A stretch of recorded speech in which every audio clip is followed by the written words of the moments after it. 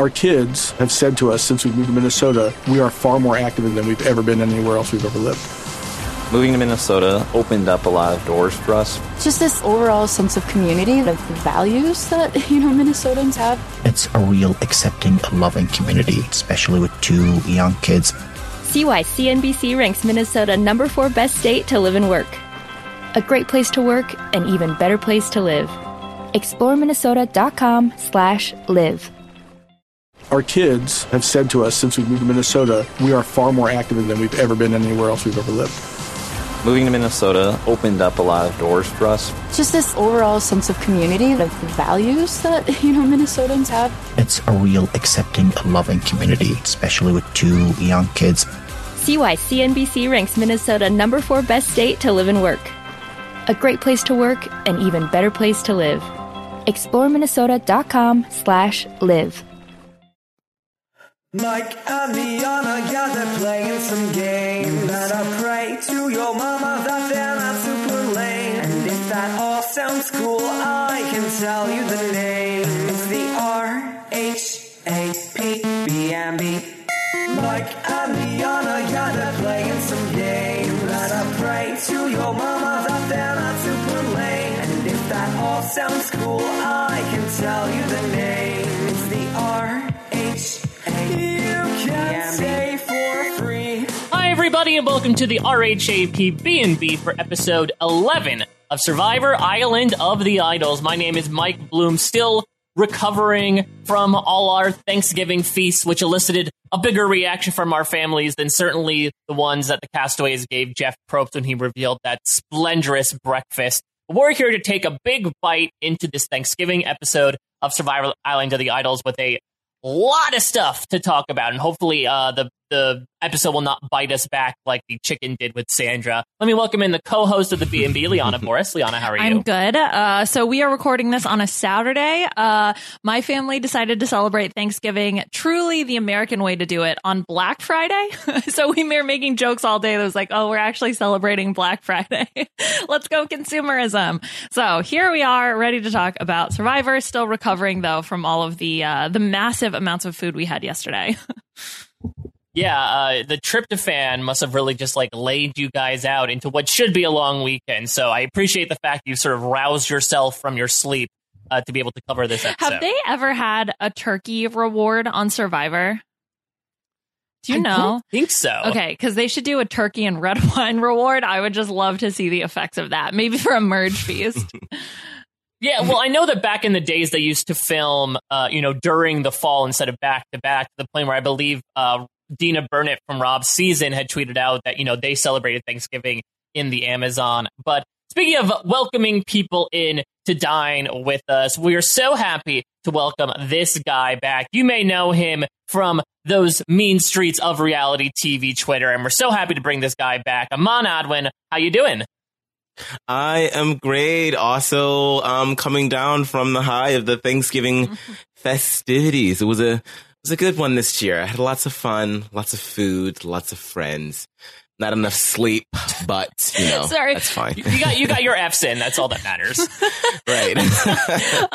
So the friends food something that sounds like the live, laugh, love or whatever thing that people put out, but I like yours, Aman, better. It's like food, friends, not enough sleep. That should be the third one. Yeah. I mean, honestly, I feel like I have to go ahead and get those posters and wall displays ready now. I feel like this is like $1 million idea. You're welcome. So thanks, Get up. Yeah, it's like back in the day of 3 years ago when everyone decided to do a take on Keep Calm and Carry On.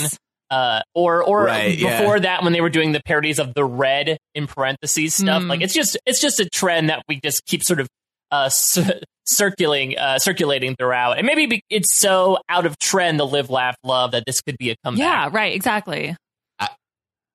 I'm down for it. I am. Well, before we start papering these walls with Aman's new catchphrase, I want to go to you to get your thoughts on this season. Yet another very interesting episode is what has proved to be a very interesting season, especially given the wake of the events from the 2-hour merge. But it's tough to ask your thoughts on the season as a whole, just because it's been so sort of piecemeal. But what have been your thinkings on season 39 so far?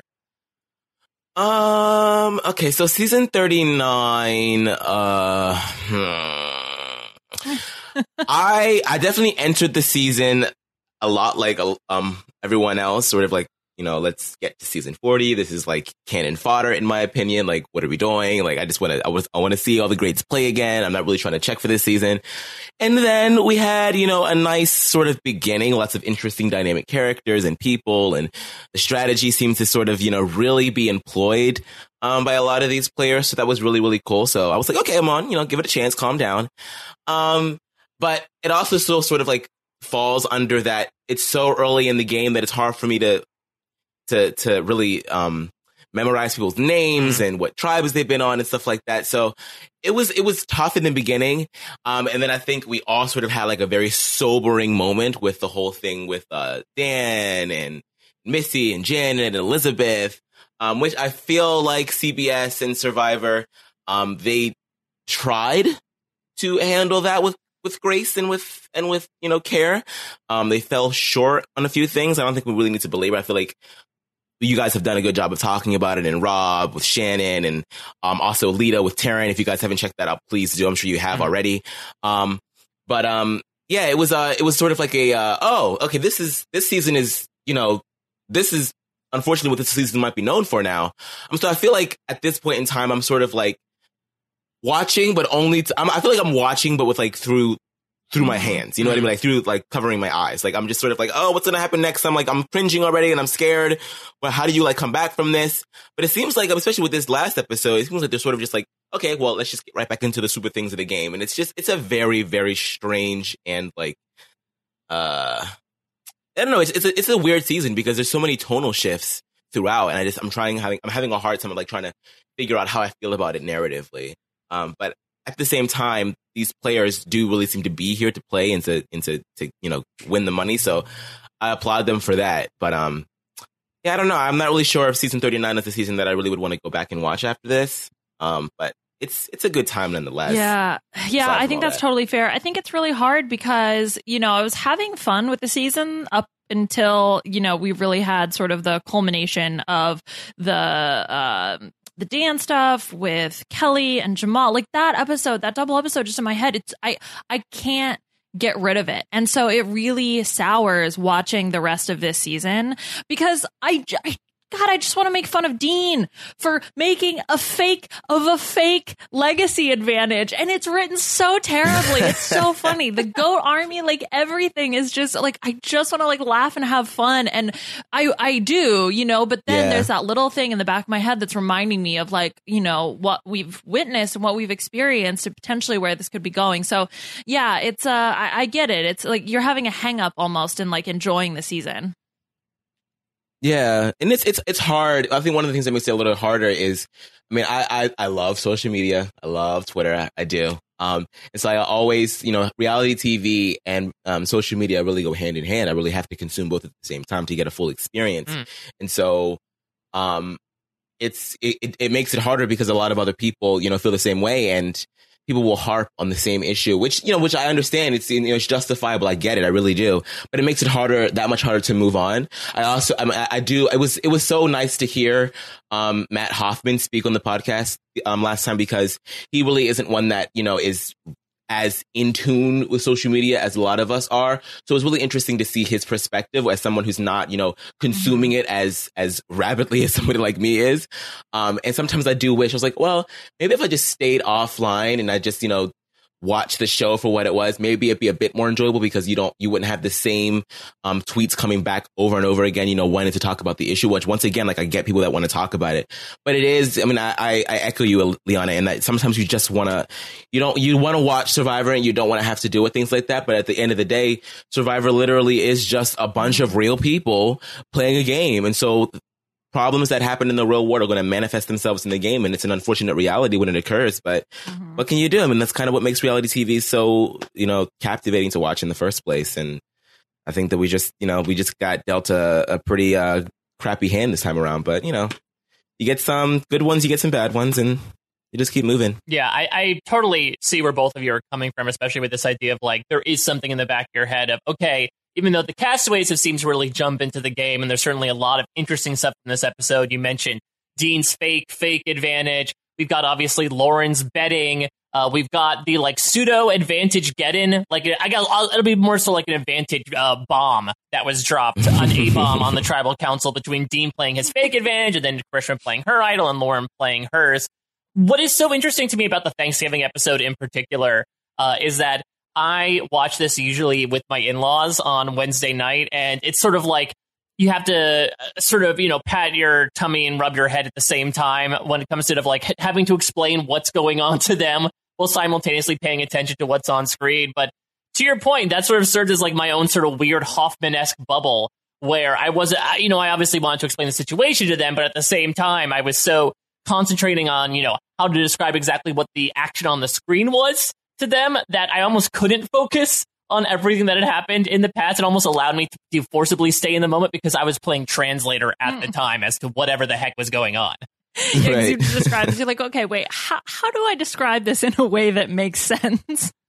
Yeah, or even the fact that, like, okay, who are these two people sitting in this little hut, little shed from Home Depot, and why are they talking, and who might they be?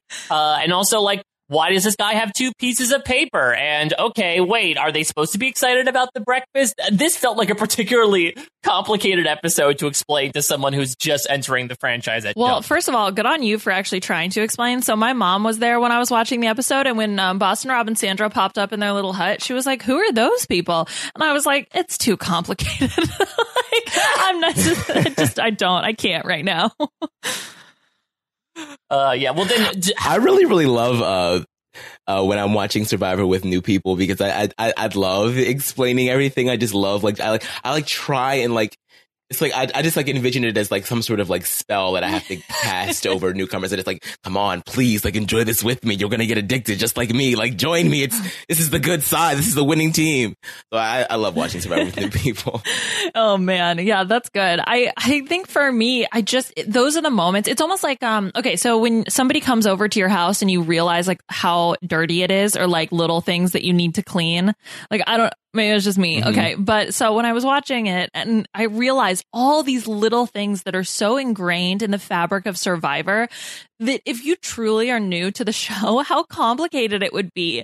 Like explaining the whole legacy advantage. We kind of laugh when it's like they do the flashbacks, but it's like, it's so complicated. Like, because you have to remember. Yeah, you have to remember the legacy advantage. You have to remember that Jamal made the fake legacy advantage to give to Dean, and then Dean made the fake legacy advantage. Then the whole complexity of him playing it, knowing that it's fake, and then Jeff Probst being like, yeah, it's fake, and then Dean's like, oh, ha, ha, ha. But he knows. Yeah, throwing the string up in the air, like, it doesn't matter where it comes down. I'm a do. But then he still thinks that his legacy advantage is real.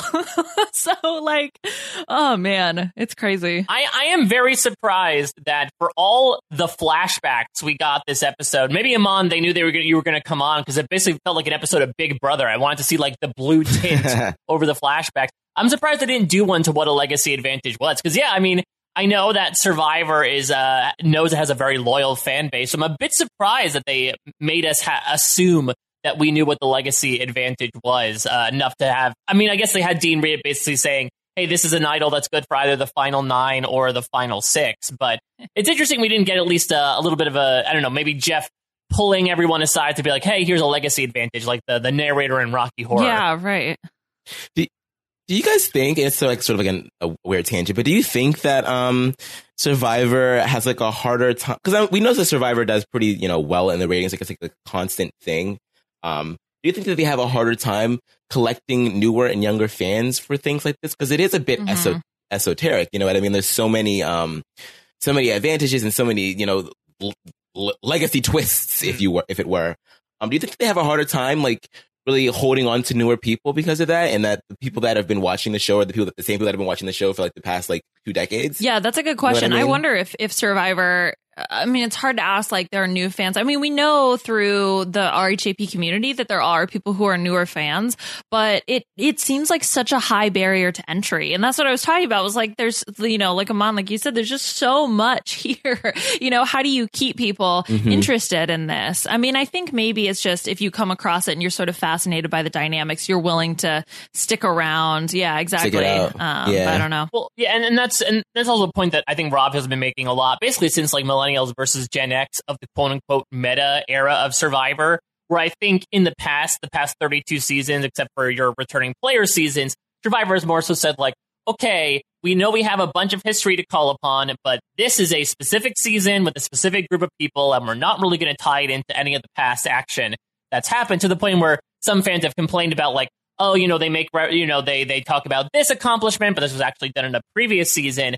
And now, for some reason, we sort of have segued into this period where there are frequent mentions on air, and I don't know if it's because of the contestants they're casting, the show allowing these moments to air, or both, but there's frequent mentions of previous seasons. In fact, the aforementioned Ghost Island was based around the entire concept of relics from previous seasons. So, yeah, I would say that, like, it's weird to get people into modern, sort of like this era of Survivor from the jump. It could be like they watch an episode, they have no idea what's going on, and then you're like, okay, here's Survivor Pearl Islands. This is a much simpler and much easier to get into concept of what Survivor is, because yeah, I mean, this era of Survivor is almost relying on you to know some basic facts and terms about the show, whereas maybe even a few years ago, they wouldn't necessarily do that. Yeah. Right. I do feel like a few years ago that there were like the seasons were very standalone, and you could just sort of like, because I mean, I got involved during season, was it like 18? What was the season where Judd won? That's 17, 18. No, that was 20. Oh, Judge 21, Nicaragua. I was like, Judge Sargent. So formal Fabio, calling him by his God-given name. I love names, so I never, like, the Fabio thing was always so weird to me. I just kept calling him Judd. I was like a rebel, but yeah. So those seasons back then were very like, you could, it was like an anthology. You could just watch each season alone. You didn't really have to. I mean, unless it was an all-star season, of course, then you were sort of like, had to catch up. Wait, I love this. So we can say that this was like initial Survivor was like American Horror Story seasons like 1 through 7, and now we're starting to get into the weird era where like Ryan Murphy's crossing over a bunch of characters and trying to link them canonically. I mean, that was exactly. Ghost Island, right? Like, you have so many previous references, literally based around previous seasons. Wow, it all makes sense now. Everything comes full circle. Well, let's start getting into a bit of this episode, and let's start with the person who ends up going here. We thought that Elizabeth was in some hot water last episode and losing Aaron and Missy, but true to her swimmer nation, we thought maybe she'd be able to swim through that hot water. Evidently, doesn't seem like she did, though through unconventional means, it really does seem like Karishma was the intended target, and she just happened to get the bounce back from this weird vote split. But Liana, how did you think our Olympian was going to do preseason? Okay, so Elizabeth, in her response to what type of soup are you, she said clam chowder.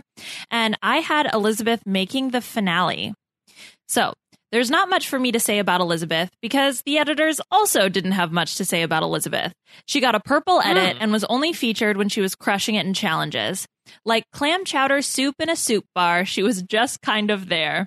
She was voted out in the finale without much fanfare. She can add her Survivor participation trophy to her Olympic participation trophies, which is really mean. She's a medalist, Liana. Yeah, I know. She's like unimpressed. Interesting. So again, I keep going back to Ghost Island, but you thought she was going to be the Chelsea of this season. Yeah, I really didn't think. Which ironically had a person named Chelsea on it. Exactly. Yeah, we had gotten those flashbacks. Yeah, I think I remember during her preseason interviews, I didn't find her particularly captivating. I thought that she would, be an amazing physical competitor, which is why, I said she would crush it in the challenges. But in terms of seeing much else from her, and after the first episode, I mean, remember the very first episode when she goes to Ghost Island and makes what I consider to be such an incredibly boneheaded decision to challenge Boston Rob when you see him make fire in like seconds right in front of you.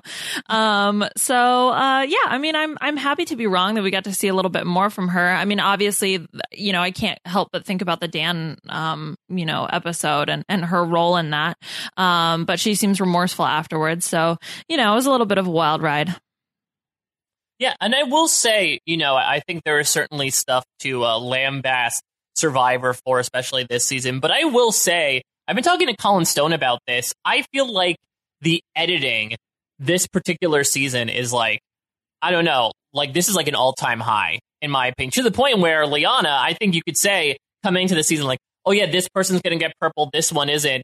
I think by the end of this season, there is not going to be a quote-unquote purple person. No. To the point where I think some of us may have hoped that a certain person would get purpled if he had to stay in the game, right. But the edit has decided to focus so much on everyone's involvement in the storyline at the time that unfortunately that person's face remains on the screen. Yeah, I mean, it's really interesting because I think that's a good point. I'm trying to think now, like, oh, if I had to pick somebody that had, the quote unquote purple edit, who would I pick?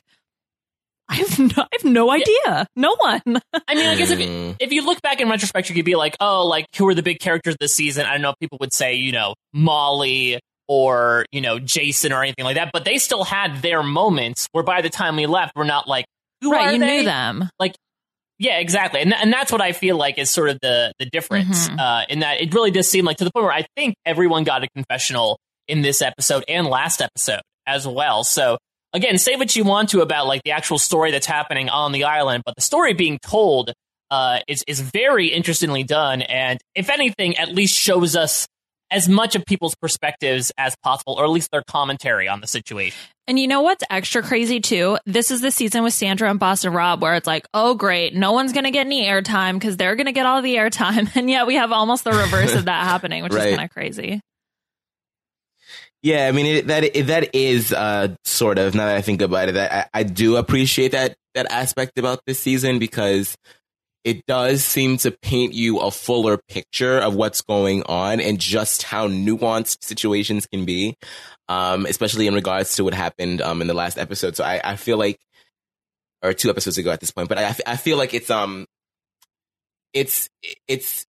richer experience. If anything, I feel like that might be sort of why I've had like a harder time keeping track of who is who, because normally they sort of like spoon feed you. Okay, these are the power players this season. These are the people that you need to pay attention to.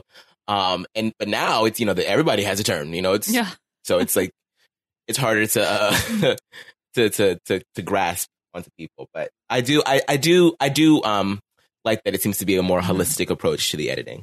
So I had very similar, at least from a longevity perspective, positive aspirations for Elizabeth. She was the 3rd member of my prospective final 3 with Missy and Jamal. I did think she'd get a bit more of them. I actually didn't think that she would win any individual challenges. It'd be like the big surprise, like the James Clement thing of like, oh, you look super buff, but for some reason these challenges don't work for you. I did say she would have at least one breakdown over having to make a decision between her 2 alliances. And she also wins the final immunity challenge and then makes like the biggest deal out of who to take. It's not such an easy decision for her. And I said her closest ally would be Missy and her worst enemy would be Elaine. It's so interesting because, she was the very first person I interviewed out there. And like one of the first things she told me, she's like, yeah, I'm here to be as honest and loyal as possible. And after I saw the entire cast, I'm like, good luck, because this cast is a bunch of sharks.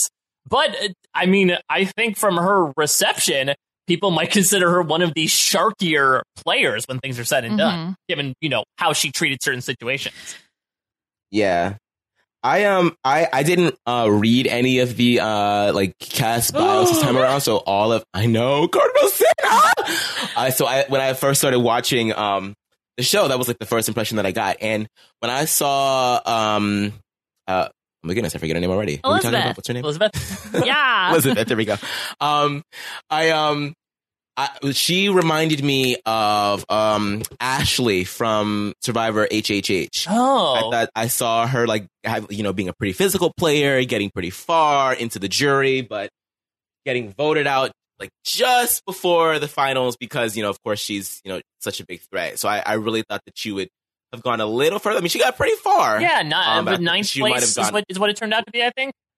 Right, yeah. So so I guess my prediction was that's kind of good. true. I think you had the most correct prediction out of the 3 of us, so I think that's something. Yeah, you actually win. Congratulations. Oh, man.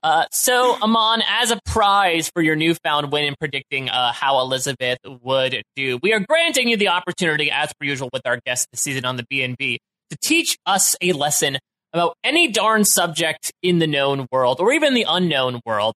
What have you brought for us to nom on this episode? Oh my God. So I would I wish there was more parameters because I was like, oh my God, what am I going to teach them? Because I like to teach people things. You know what? I think I've been studying Japanese for the better half of my life, essentially. So I think I'm just going to give you guys a simple lesson in how to say, good morning. My name is, and nice to meet you. Wait, Cool. so we're burying the lead a little bit because I at least had no idea about this. Can you explain a bit about your decision to study Japanese? Because that is so surprising. So in middle school, I went to this school. It was a magnet program. It was an international baccalaureate curriculum.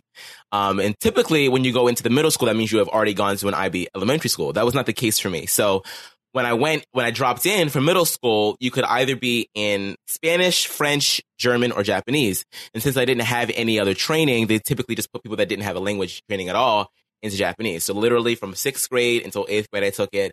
And then I continued with the IB program, 9th through 12th grade. And then I took 2 years of it in college. So I'm not fluent, which is such a shame. But I am like relatively conversational, and I can like watch anime and not necessarily need the subtitles all the time. And I can, I can talk with some native speakers. But it's not as like sharp as I want it to be. So I've been getting back into it. But yeah, I'm slightly bilingual. That's so cool. It's a lot of fun. It's a lot of fun, and I feel like I hear it more often now, which is so strange. I feel like if I didn't know Japanese, then I wouldn't have realized just how many Japanese speakers there are, like in my life and in Philly. There are so many of them, and it's just I don't know, like being bilingual. It's such a weird tangent, but like I don't know, just being bilingual like just really opens up the world to you in a lot of ways. Like you can like actually understand people that are not speaking English. It's like it's just like mind boggling. It's just like, oh my god, there are other people that exist and don't like speak my language. It's great. I don't know. It's amazing. That's so cool. All right, so yeah, I'll turn it over to you then. I'm so excited to learn another. This is our step, Liana, to us becoming bilingual. It's a very small step, but it's a step nonetheless. Okay.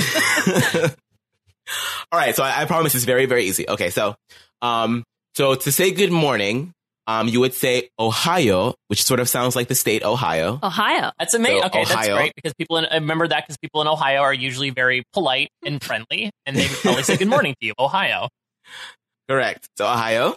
If you were speaking with somebody that was older than you or had some form of status over you, whether it be a boss or something like that, you would say Ohio gozaimasu, which is sort of like an intensifier. So it's like good morning, like very much. Like so Ohio gozaimasu to someone older than you. And then you would say for your name, you would say watashi wa, which means I or my name or Watashi wa. me. You'd say your name. Liana. So if Liana, watashi wa Liana des. So des is sort of like is. So the syntax is a little weird for Japanese. Like is comes after you've already said what it is you're talking about. So watashi wa Liana des. Watashi wa Liana des. Okay, correct. Watashi And wa then Mike des. It feels weird to have put my name in there. Like it feels like if there was any smoke screen of me not being from America, I feel like putting Mike in there is like a giveaway. And you just say it like that too. What? Watashi wa Mike. Yes. Well, they would have like a Japanese pronunciation for your name, so it'd probably be something like Mike. Like if we were going like full Michael, it'd be Mike Peru. Oh. And for Liana, you're pretty much. They don't really have L's in Japanese, but your name would be pretty like how much it sounds. It would just be instead of an L, it'd be an R, so it'd just be Rihanna. Yes. Ooh, I like this because then people would think like, oh my god, it's Rihanna. Yes. She's here. She's saying good morning. Exactly. Oh, I'm gonna go with that. Watashi wa Mike Oriana des, and then the last part is just dozo yoroshiku. Dozo. Like, How do you say it? Dozo oroshiku? Dozo yoroshiku. So yoroshiku.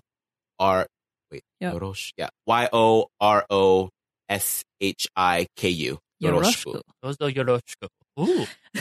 Okay, so now forever on Survivor. Putting it all When together. someone speaks Japanese, we'll be ready. Yeah, it's a lot of fun. It's I don't know. I tried to. Ohio. I was like, what am I going to teach you guys? Because Mike or Matt was like, I thought you guys had to like survive a serial killer. I was like, oh my, I want something edgy like that. But then I was like, you're teaching us how to survive. Across the sea into other parts of the world. That's they're both important in different ways. Well, I'm glad to have been of assistance. Yeah, no, seriously. Okay, so there are people on the TV show 90 Day Fiancé who do not speak a word of their partner's language. So I like this is a big deal. Okay, like Oh my God, I've been wanting to You watch that show should. for the longest time. I need to Oh get my God, into it. you should watch. Okay, I'll send you Rex, but the most recent season of Before the 90 Days, the first episode is legit insane. It's so good. Yeah, like the Oh my setup goodness. of like 3 of the people is just crazy. So it's a good one to start with. But anyway, okay, I digress. Before the 90 days, is it that do they film do they show the 90 Day Fiance of these two people first and then go back? Or are they like, we know these two are going to be pretty bankable, so we're going to take care of Before the 90 Days first, and then we'll move forward with 90 Day Fiance? So I think it's separate. So essentially, it's the people who have not met. Well, the way they do it is the original way it was sold was you haven't met your significant other, so you've been chatting online or whatever, and then you're going to go and meet them for the first time. And so then some people go on and do the regular 90 days, like they actually make it through, but most of them are disasters, so they don't. Interesting. Yeah. Okay, so we're talking like some people turn out like Obi-Wan Kenobi and some turn out like Mace Windu. Yes. In terms of like prequel into main Exactly. series. Some make the transition and some don't. So, but anyway. Okay, so wait. So can we recap the words again, Aman? Ohio. Yes. So Ohio, or if it was to someone older than you, Ohio gozaimasu. Watashi wa Aman desu. Dozo yoroshiku. Aw, okay, cool. So then I'll be able to say that and then nothing else. Gotta start somewhere, though. I should. No, it's if you ever do run into somebody that speaks Japanese, and even if you just said that little bit, they or at least the ones that I've come into contact with, I won't use a blanket statement, but like most of the Japanese speakers that I come into contact with, whenever I'll hear them speaking Japanese first, and then I'll like chime in, and their eyes just light up. They love it when someone else, tries to like learn a bit about their culture and their language. And it's like, even if it's just like the smallest amount, they'll give you so many, like they'll always like compliment you, and you're like, oh my goodness, that was so good. So That's no matter awesome. how much it is, like it's always it's a good That's step. so cool. Yeah, well, it also helps that you're saying very polite things too, right? Right. Like if you said like, Correct. "Why do you smell so much?" They'd be like, "Okay, I get you're trying to understand my language and connect with me, but at the same time, like, don't be so rude." Some things are better left unsaid in both. Oh languages. my God. Okay, so I was trying to learn how to say that my dog smells in Farsi, and to say like she or he smells, boomida is how you say it. So I've just been like walking around pointing at my dog and saying boomida. So and then if an old person criticizes how much your dog smells, you say, "Okay, boomida." Yeah, okay, boomida. Oh my gosh. Okay. So let's move on to our first game that we're going to play on the B&B. So this was a suggestion from a listener, Asher. Not yeah, What? I know. Not Mike. I got to tell that kid, Oh, wow. like, listen, he can tell me directly if he wants to send in games to the B&B, okay? You don't need to go through the back channels. Yeah, exactly. Well, he doesn't want the favoritism, any type of nepotism Right. to, play a role here. Yeah. Well, they should have raised him used well, his Mike. name. Yeah, I guess that's true. Okay, well, this is... He's only 6 months old, so he's only discovered... we'll start him on the Japanese fast path soon. Though. Okay. Can't start him young enough, right, Mom? I don't think this is your child, but it's possible. So Asher had the suggestion, and so I created a game all about how the Grinch stole Christmas. So this game is How Survivor Stole Christmas. So, Oh my God! Yay! Festive. well, yeah, we'll see. Exactly. Now that Thanksgiving is over, we'll see how this goes. High expectations from Aman right Stop now. getting excited. Too high expectations. So yeah, so now that, Thanksgiving is over, the holidays are right around the corner. And so we are going to play a game where you are going to have to guess whether or not this was a name of I'm going to read a word series of words, I guess. And you'll have to guess whether or not this was the name of a toy or an instrument from How the Grinch Stole Christmas, or an anagram of one of the names of the Survivor contestants on this season. Oh my God. Yes. Goodness. You know what? You guys are just so fucking creative. Like like who in their you know what? I'm Yeah, this is one of the weirder Listen, ideas. thank you, Asher. I'll tell you later when you're in your crib taking your nap. Exactly. How much Yeah, I you appreciate thank this him game later. to figure out which is Seuss and which is Survivor. This is incredible. Okay, so let me give you an example, okay? So if I were to say tattle noise, you would have to guess whether or not that was the name of a toy or an instrument from How the Grinch Stole Christmas, or an anagram of one of the contestants. So tattle noise is an anagram of Elaine Stott. So the correct answer would be a Survivor contestant. And then if you do think that it's a Survivor contestant, you can guess which one it is for a bonus point, I guess, because that's where we are. Oh, my God. Let me give you another example. And Elaine does like to tattle, though, wasn't she? Was she the person who told Elizabeth that, or was it Karishma that told Elizabeth that there were votes going on? Oh, that's right. Yeah. They're very tattle noise. So another example of this would be the Floopers, which is the name of a instrument from How the Grinch Stole Christmas. Okay? So here we go. Damn it, I wish I would have watched The Grinch the before required this. prep. I know, we're getting punished for following Jess McKenna's advice and, like, parsing out our Christmas watching. Exactly. I know, right? All right, so Mike, we'll start this game with you. Okay? Zuzitter Karzai. Oh, my God. Zuzitter Karzai. Yes. All right, so I'm trying to think about if a Survivor contestant has multiple Z's in their name. I feel like that's going to be the indicator. I don't think they do off the bat here, so I'm going to say that's Suits. Okay, that's correct. That is from the Grinch. I don't know what it is, but it's the Zuzitter Karzai. I think it's the name of a toy. All right, Aman, this is for you. Natch Nick Jig. Natch Nick Yes. Jig. Natch Nick Jig. Nick Jig. That, I feel like the Susian in me is not speaking to that. I feel like that is an anagram of a Survivor contestant. Okay, so that is correct. Now, for a bonus point, would you like to guess which Survivor contestant Natch Nick Jig is an anagram of? Natch Nick Jig. Ooh, I think I know. And they're contestants yes, from this is this season, contestants correct? from this season, but Okay. ones Okay. that have been voted out are still included. Oh, okay. Oh my God, I can't even remember half of their names. Oh, no, that's the problem. Natch Nick Jig. Who has an N in their name? Oh my God, I'm so sad. All right, take a wild guess. What do you think? Lauren, but there's no L's in there, so that was a bad guess. Okay, Mike, would you like to try to guess? I believe it's Jack Nickting. Yes, that's correct. Oh yeah. That's again, Mike's cheating because he got to meet everybody. So like, oh yeah, true. So don't worry about it. Yeah.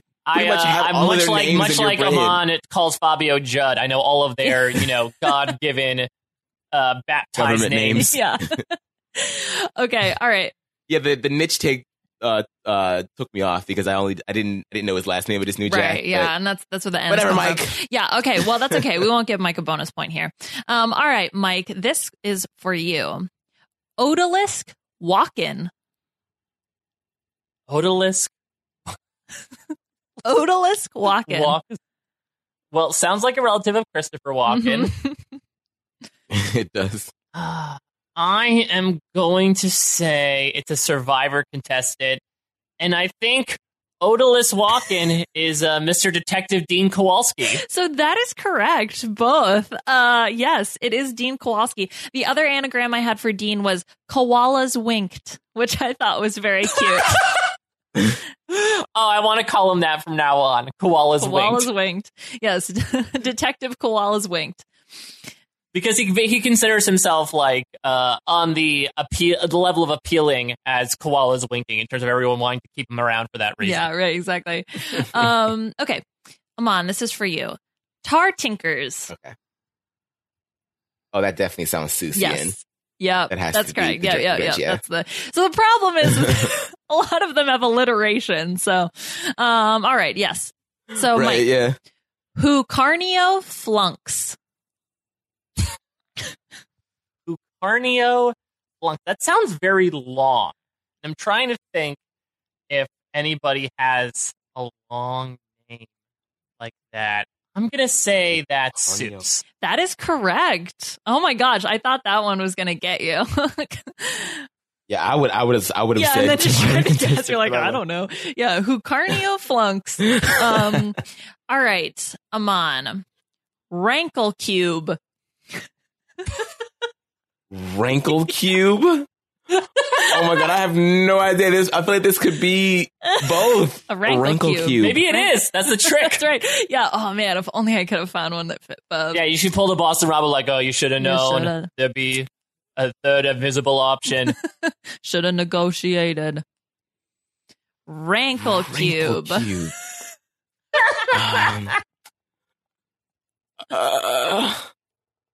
I feel like Mike knows. That's why he's laughing so hard. I just love the term rankle cube. Rankle cube. Okay, I don't know what it is, but I kind of want one for Christmas. So whoever's listening, hey. Okay, I'm gonna say Survivor contestant. Yes, that's correct. Now, which one is it? Yay! Who is You're halfway Rankle there. Cube? Rankle cube. Is it rankle with a C or rankle with a K? It is spelled Rankle. So ankle with an Yes. R in front of it. Yeah. No. I was going to say charisma, but there's no M. Oh yes, because of the K. I don't. Wait, is it? Yes, wait, is it Lauren? that's correct. It is Lauren Beck. Yes. Some other anagrams of Lauren's name are ankle cuber. In case you don't want a rankle cube, you would prefer an ankle cuber, or lace bunker. We did talk a lot about trenches this episode, so I guess you want to be in the lace bunker. With your rankle cube, I guess. God, that trench metaphor. With the odalisque walk-in. Rankle cube sounds like if you like walked back from Island of the Idols with an idol, like you would put it in your sock and it would sort of look like naked. Yes, that makes sense. Okay, Mike, this is for you. Lollywhackers. Lollywhackers? Lollywhackers. Is it LALI? LALEE. Whackers. So that's one word. The lolly space whackers. Okay. I'm gonna say Survivor contestant Chelsea Walker. Oh my god, yeah. Yes, What? that's correct. How did you That was do a that? shot in the dark. Because the W. Yeah, it's like a lot of these contestants have like W's and Y's in their name, so that's usually like my indicator, which is why the Z's I immediately guessed was Susie, because I don't believe anyone has a Z in their name. Okay. Now I know for next time I play this game. All right, Aman. Who Wompers? It literally has the word who. I was going to say, God. is she trying to trick you, or is it that on the nose and how applicable it is to how the Grinch stole Christmas? Who Wompers? Who Wompers? Well, that would be two W's, right? And I feel like, who Wompers? I'm going to believe that this is, what it is, and it's Susian. Like, who's we're buying Wompers? That is I believe correct. that. Yes. Yes. Wompers Okay. is correct. All right. So, Mike, this is for you. Boop snort. No, boob snort. Oh, that's so much better. Boob snort. Boob snort? Boob snort. Oh my God. I hope Suze didn't let that get past the publishers. So, because I know Liana, I have a feeling that is a Survivor contestant, but I have to think boob snort. Snort. I'm trying to think. Okay, who has two O's in their name, two B's? Ooh, God. I'm gonna say Survivor contestant Ronnie. So it was Boston Rob. So a little bit of a cheat here. You did trick me. Boob snort was too good to pass up. Okay. Boston Rob also can be Snob Robot, which I thought was also pretty good. Actually, I feel like the way he acts on Island of the Idols sometimes might come across as a snob robot. More like a snob God, boob that's snort. Perfect. Yeah. I can only have this rice, beep boop.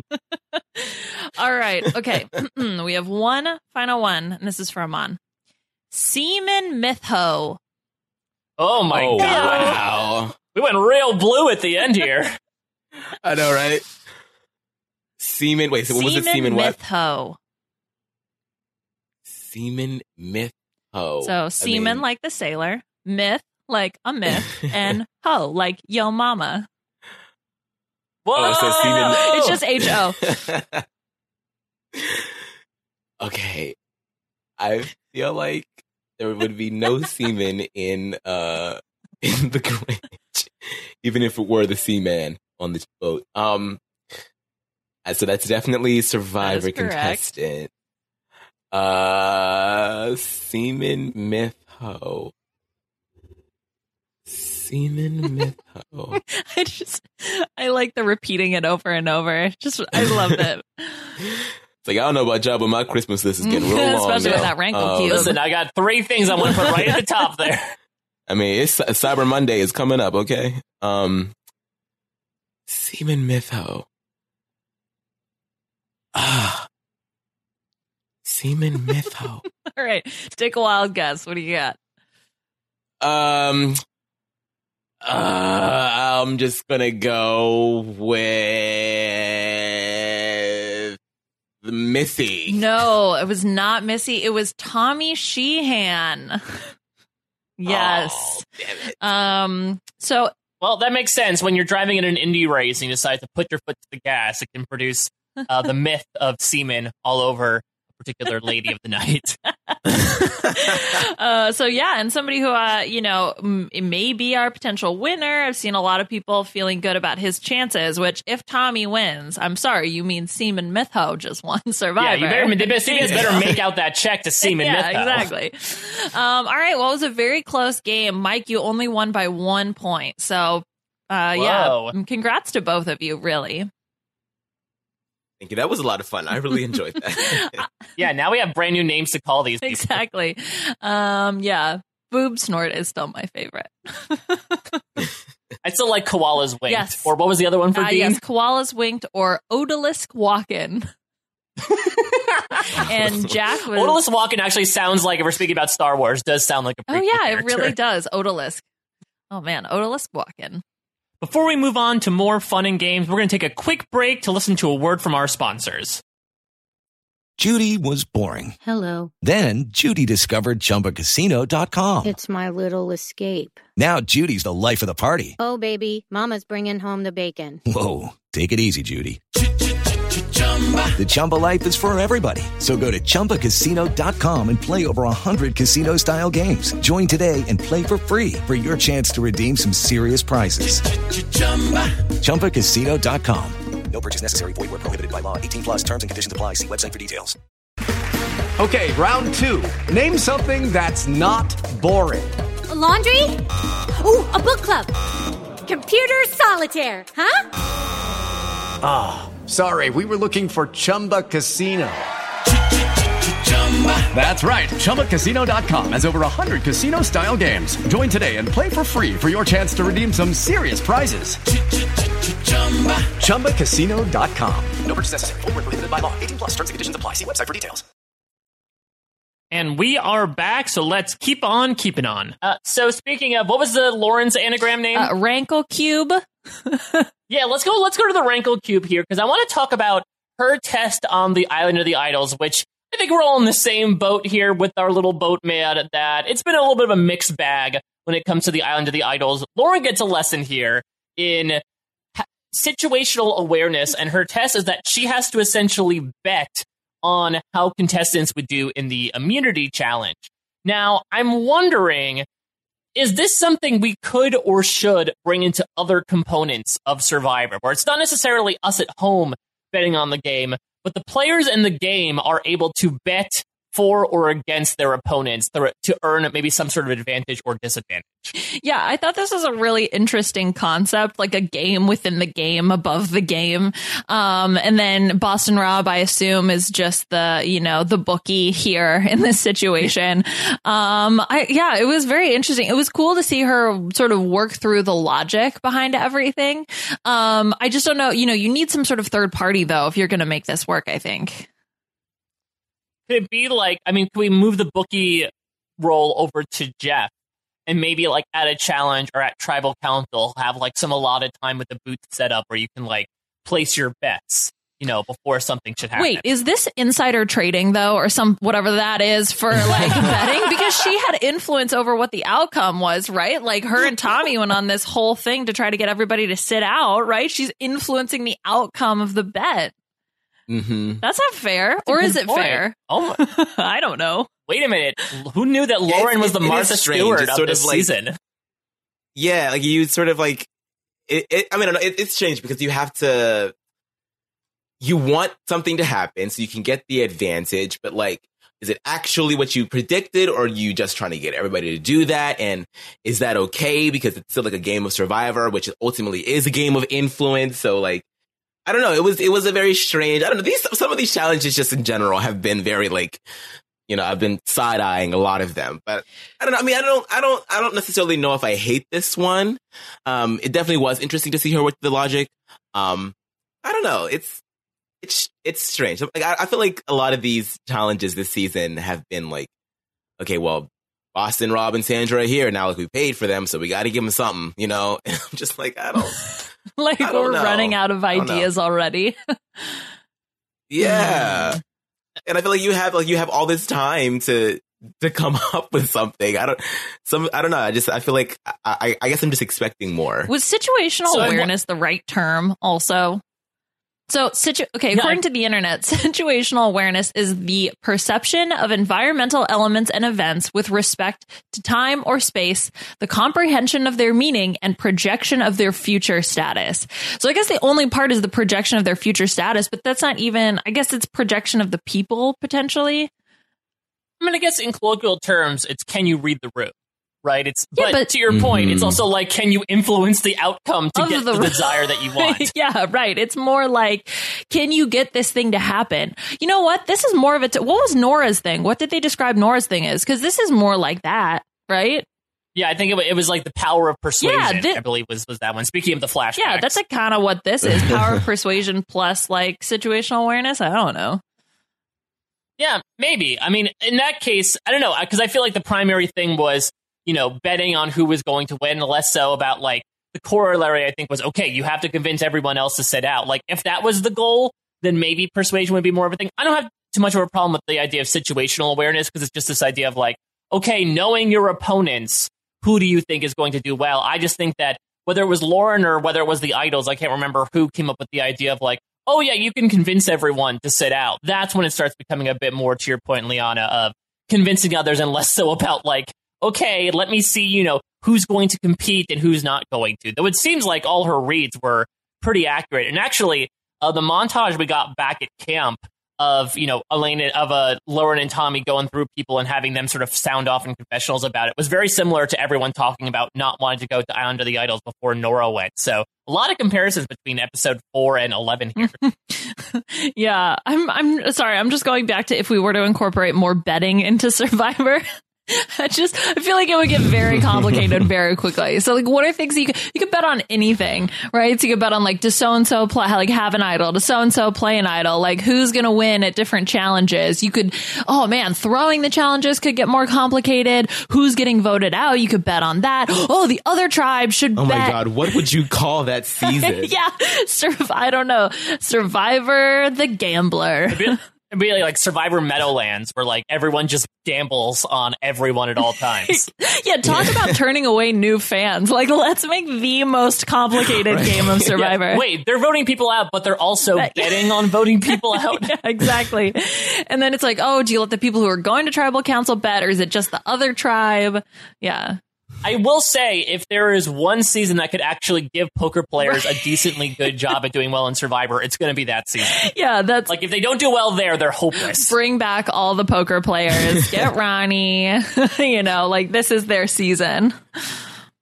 Hell, even put Vanessa Russo in there. Let's see how she fares. That'd be so good.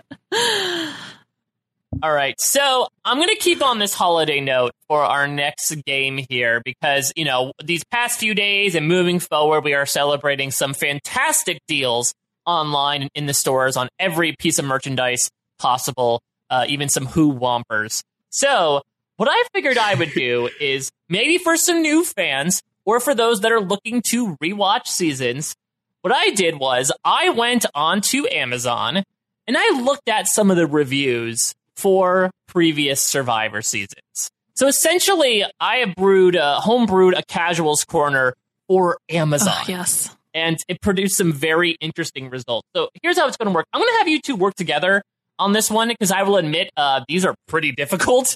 So let's breed cooperation, not competition here. I'm going to read a review. I'll read the name, how many stars they gave it, and what the review contains.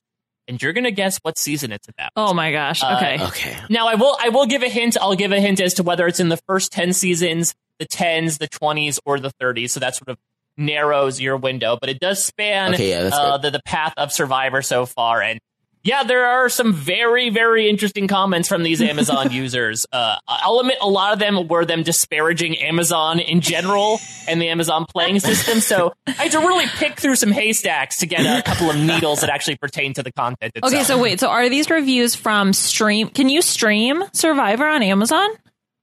So you can stream seasons 1, 3, and then 12 through something. But there are also DVDs, and they sort of compile the reviews together. Okay, great. Okay. All right, so let's start here. So again, you two talk it out together, and then give me a final answer when you're ready. So this first review comes from Clark R. Orwick. He gave the season 2 stars. Is that an anagram? Yes, exactly, for Owl Rock Click. And the title of the review is How Sad. Lesser evolved creatures like Tony, Russell, and his troglodyte nephew lower the standards and ruin this already difficult series. I'll give you a hint. This is a season in the 10s. Wait, what? So 11 through 19. You have to guess which season that was a review for.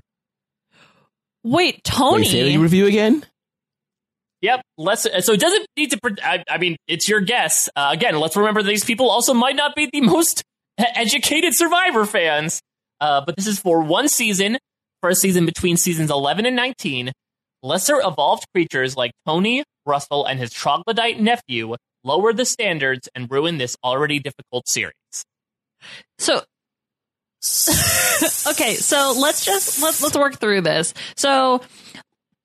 do we think the Tony that they're talking about is Tony, the winner of Survivor Cagayan? Or is there another Tony that we could be missing that might help influence this answer? I feel like he is like the titular Tony. You know what I mean? Right.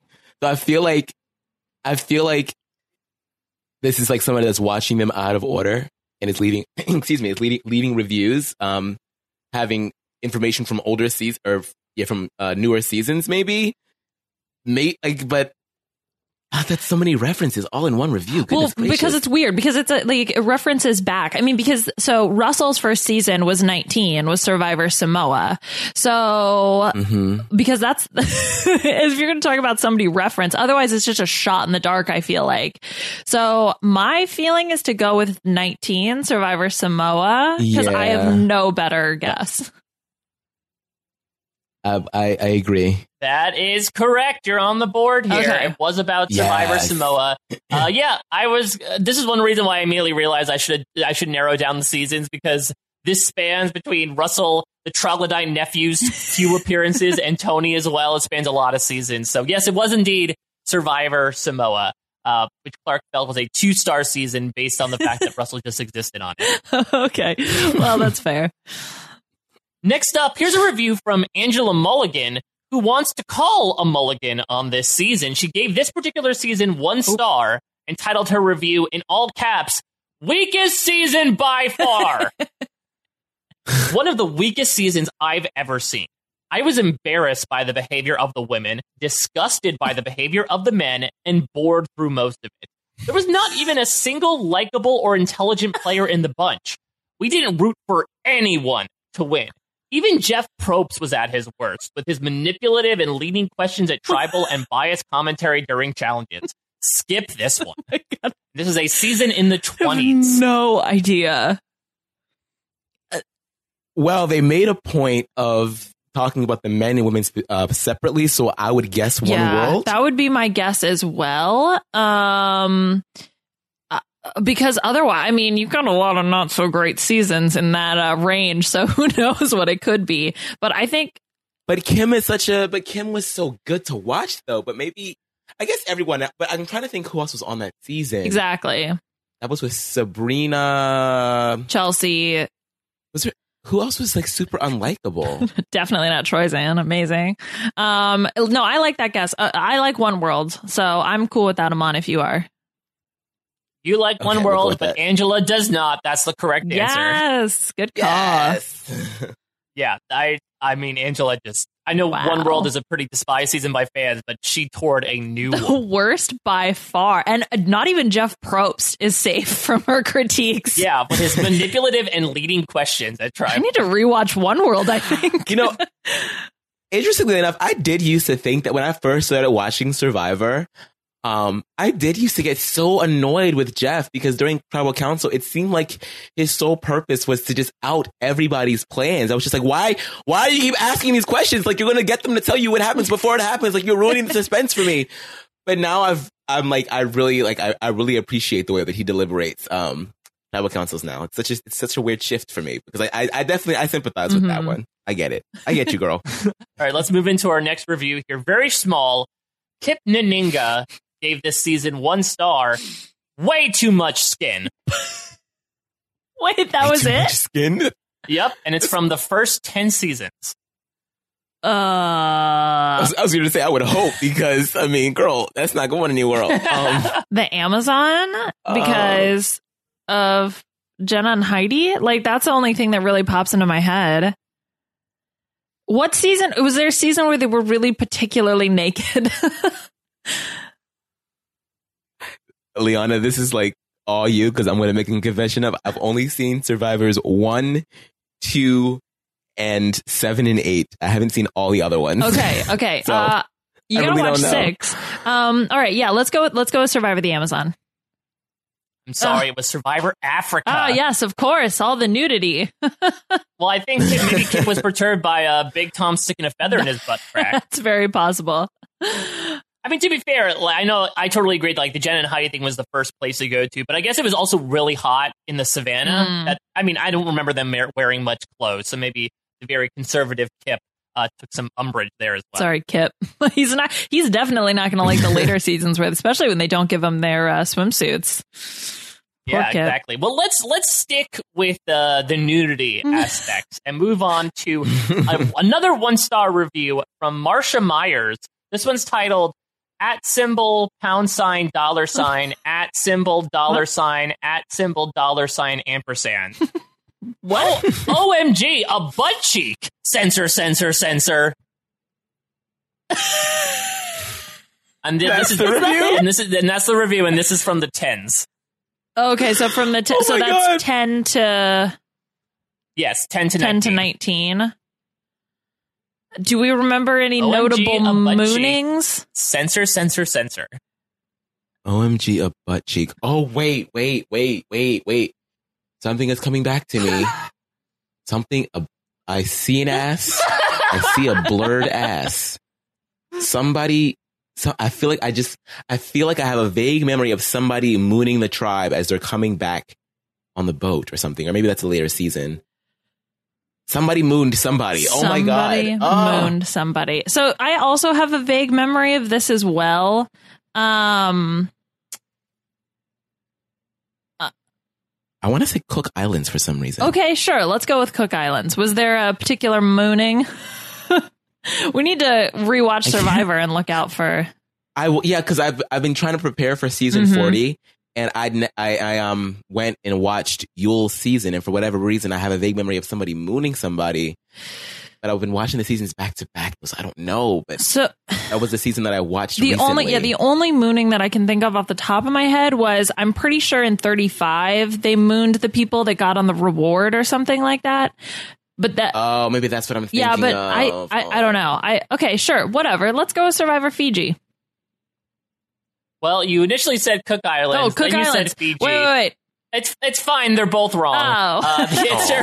The answer was Survivor China. I don't know if you remember a lovely Montanan woman by the name of Amanda Kimmel, but she was called Bluranda for quite some time by the Survivor community because for some reason Her bathing suits just would not stay on completely. Yes. Okay. So a less intentional butt cheek than we thought. Yeah, it was not purposeful. Yeah. At least I don't know. I don't know how jocular Amanda is in that, considering she said my mom is going to kill me when it first happened. But yeah, Marcia, I believe this is sarcastic. Right? I believe Marcia's actually complaining that they are censoring the butt cheeks and that they should be showing uncensored crack. Fascinating. Yes.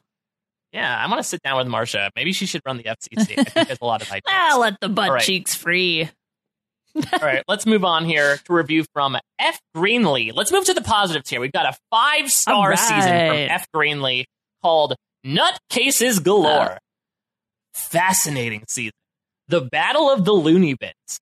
Sometimes one really has to wonder why they let the crazies keep playing when they are so obviously killing the tribe. Maybe there are things that get lost in the editing. Or maybe it's because the nutcases are so entertaining. And this is a season in the 20s. Season in the 20s. Okay, so who had a lot of nutcases? Nicaragua had a lot of crazy people. Let's see. Cagayan actually would be another good one. I mean, if you're going to talk about crazies. I keep thinking about Philip Shepard, too, whatever his seasons are. Okay, well, we got a lot of ones to pick from. Okay,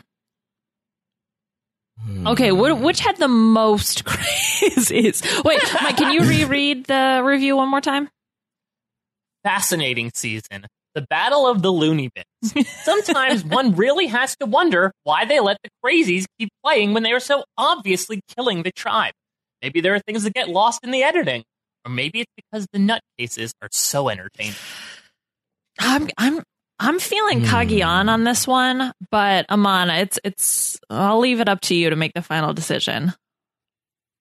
What's the logic behind Cagayan? I just feel like it's all about the number of the crazies. Because, like, okay, so Philip, if in Redemption Island, right? I mean, okay, he made it to the final 3, definitely crazy. But were there a lot of other crazies, right? Because I feel like this is about the collective crazy of the season. And I feel like especially and Cagayan is also a good season, so I could see giving it 5 stars. That's my feeling, but. Okay, yeah, he did say fascinating season. All right, I'll go with that. Cagayan. I'm sorry, it was Survivor Karamoan. Wow, So you were on that Philip Shepard train for you were on his trail, but the former federal agent lost you at a certain point. I mean, I don't know if I'd call Karamoan fascinating, but I guess F does make a good point in the Looney Bin, considering you have Philip, you have Brandon Hance in there. I mean, those are really the 2 big ones, but I'm sure other people have crazy moments. Yeah, that's true. I guess him saying why they keep letting the crazies play should have been a tip-off. Right, but. of course. Yeah, no, obviously killing the tribe could be a reference to Brandon wanting to provide his own Christmas present and peeing in the beans and rice. Well, I don't know. According to the first reviewer, he's the what did he call him? He's a troglodyte. His troglodyte nephew. Yeah, Russell's troglodyte nephew ruins Survivor. Lowbrow. This feels like very scathing. It feels like a very Brendan from Big Brother type of thing, like calling people troglodytes or Neanderthals. Yeah, I should use that as an insult more. Troglodyte. Got it. And if you unscramble that, I'm sure some sort of contestant from season 41. Right. All right, let's move on here to another positive review from Shane, who I should have mentioned is also a top contributor in guitars on Amazon. And he's got a great song to sing, and it is a very lengthy song, so bear with me here. This review is called Dumb and Dumber. This season of Survivor I thought should be called Dumb and Dumber. I found it to be one of the funniest seasons to watch that is out on video. The thing that was great was it's girls versus guys. You get to watch how each tribe handles this. Watching this season with my girlfriend was fun. I found the guys to be irritatingly stupid, and she found the girls to be irritatingly catty and stupid. There are a few surprises and lots of irritation to the viewer as you watch these people create so much drama and problems for themselves. I liked the variety of women on the show and watching them interact. The guys were pretty boring and stupid, I thought, but didn't detract from the show, only making it better because you couldn't believe how stupid they were playing. I found myself wanting to keep them playing so dumb so I could say, told you so. I was very surprised at the final 2 and was compelled enough throughout the entire season. Not the best played Survivor per se, but fun on its own merit of pretty much what not to do. Worth watching. And that's from the first 10 seasons. Okay, so it's either Vanuatu or Amazon. I mean, you could really... Both of which I have not seen. No, so I don't know. I mean, you could really go either way. So the women were stupid, and so were the men. Yeah, I mean, I believe Shane uses the word stupid at least half dozen times over the course of this review. Right, but this is a 5-star season. 4-star, of course, a 4-star Stupidity season. only gets you too far, Liana. Right, of course. I don't know. This is honestly could be a complete coin flip. I could see making an argument for it fitting either Amazon or Vanuatu. Do I have a coin on me? No. Okay. All right, Aman. You don't have a coin on you? That's stupid. It's just stupid. 4 stars. Okay, Aman, pick a number between 1 and 10. 7. Okay, I don't know what my long-term game plan. I'm holding up I'm holding up 2 fingers, so I don't know what that means. We'll go. Wait, just to clarify your logic here, you held up 2 fingers and told him to pick a number between 1 and 10. Yeah. So I didn't really think that through. I mean, this sounds like the next way they'll send somebody to Island of the Idols, to be completely honest. All right, so how about this? Okay, so the difference between the 2 numbers is 5, which is an odd number. So we'll go with 1. So we'll go with Survivor the Amazon. It's wrong. Damn it! Survivor Vanuatu. I mean Vanuatu. So 5, which is I don't know. Never mind. I'm obsessed with this choosing method now. I want all decisions to be made using Liana's strategy. Yeah. Liana's 2-finger plan. I really don't. I was like, it's fine. I'm smart. I'll figure it out. And then it happened, and then I didn't. I'll hold up the fingers and let the rest take its course. It's like like the Michael Scott quote, where it's like, sometimes I start a sentence and I hope I find my way. That was kind of what I was going for. That actually kind of sounds like this review as well, considering how meandering it is about how stupid everybody is. But yeah, apparently Vanuatu, according to Shane, one of the dumbest seasons ever of Survivor. That makes sense. All right, let's move on here to a review from Kartek, who gives this season 3 stars and titles the review boring. I was very pleased with the winner. He/she deserved it. Unfortunately, this was the most boring season of Survivor I've ever watched. I was so looking forward to it. So much so that I bought the season instead of waiting for it to be offered on Prime. The contestants appeared old and tired. They knew and understood how to play the game so much that the suspense was taken from the game. Each had a strategy that was very clear and they never wavered from it. As a result, the season just dragged. If you have not bought the season already, don't. Wait until it's offered on Prime. And this is a season from the 30s. I mean, Game Changers.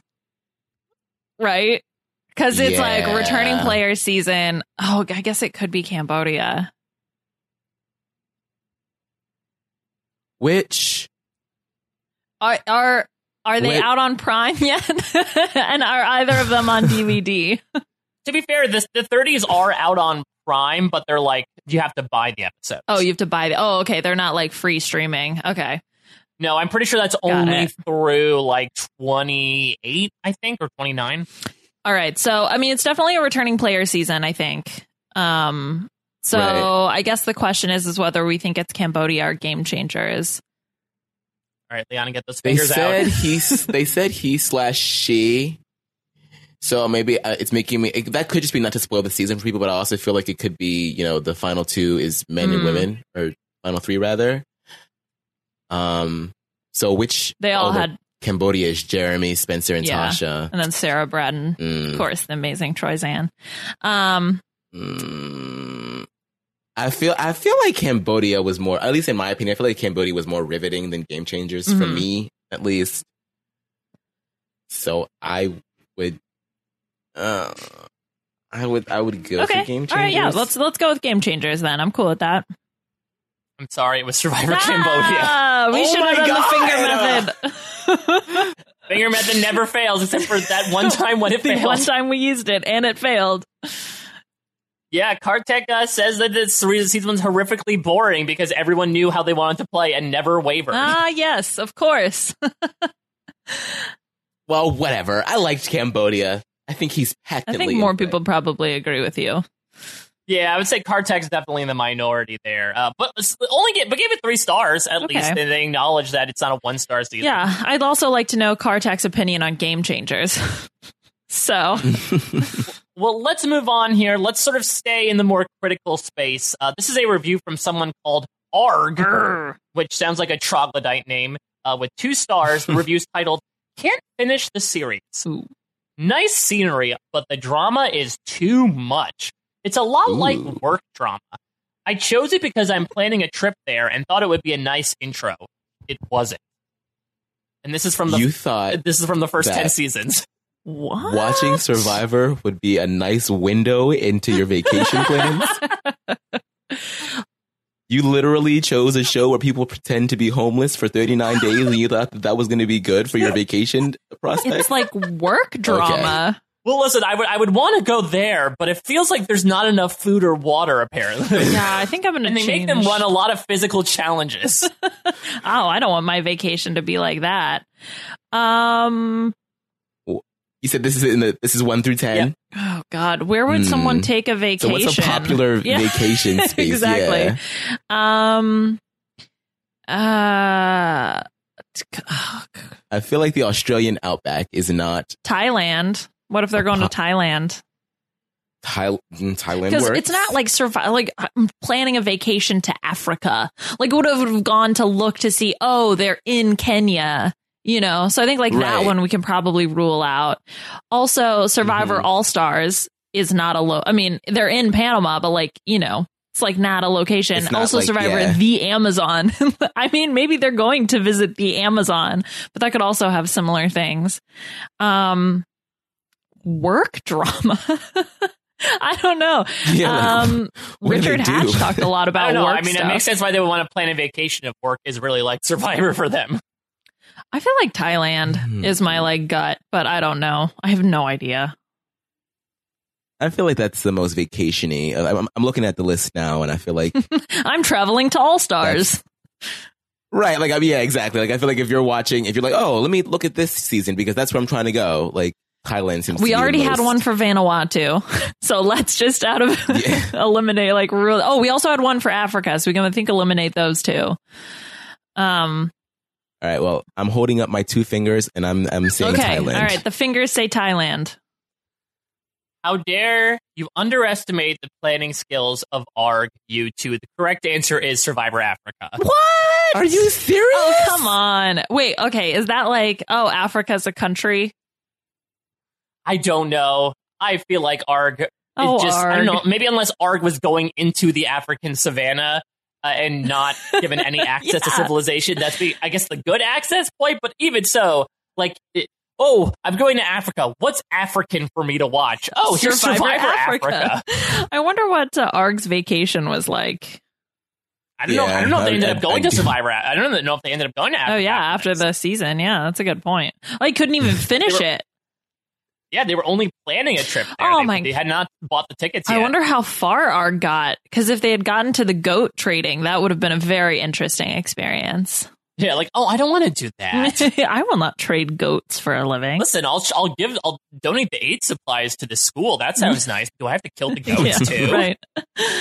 Oh my goodness! Wow, we're doing terribly after the first 2. I know we were doing so well in the beginning, and now once you guys started bringing out the fingers, then your game really went south. Oh no. Well, let's move on here to another 2-star review from Fritz S. I don't know who the winner was since I quit watching about 3/4 of the way in. Another ARG-like jumper off. This was about the sorriest group of contestants ever. The only reason I hung in as long was for the gorgeous scenery of blank, and blank is the location of which I, removed the name.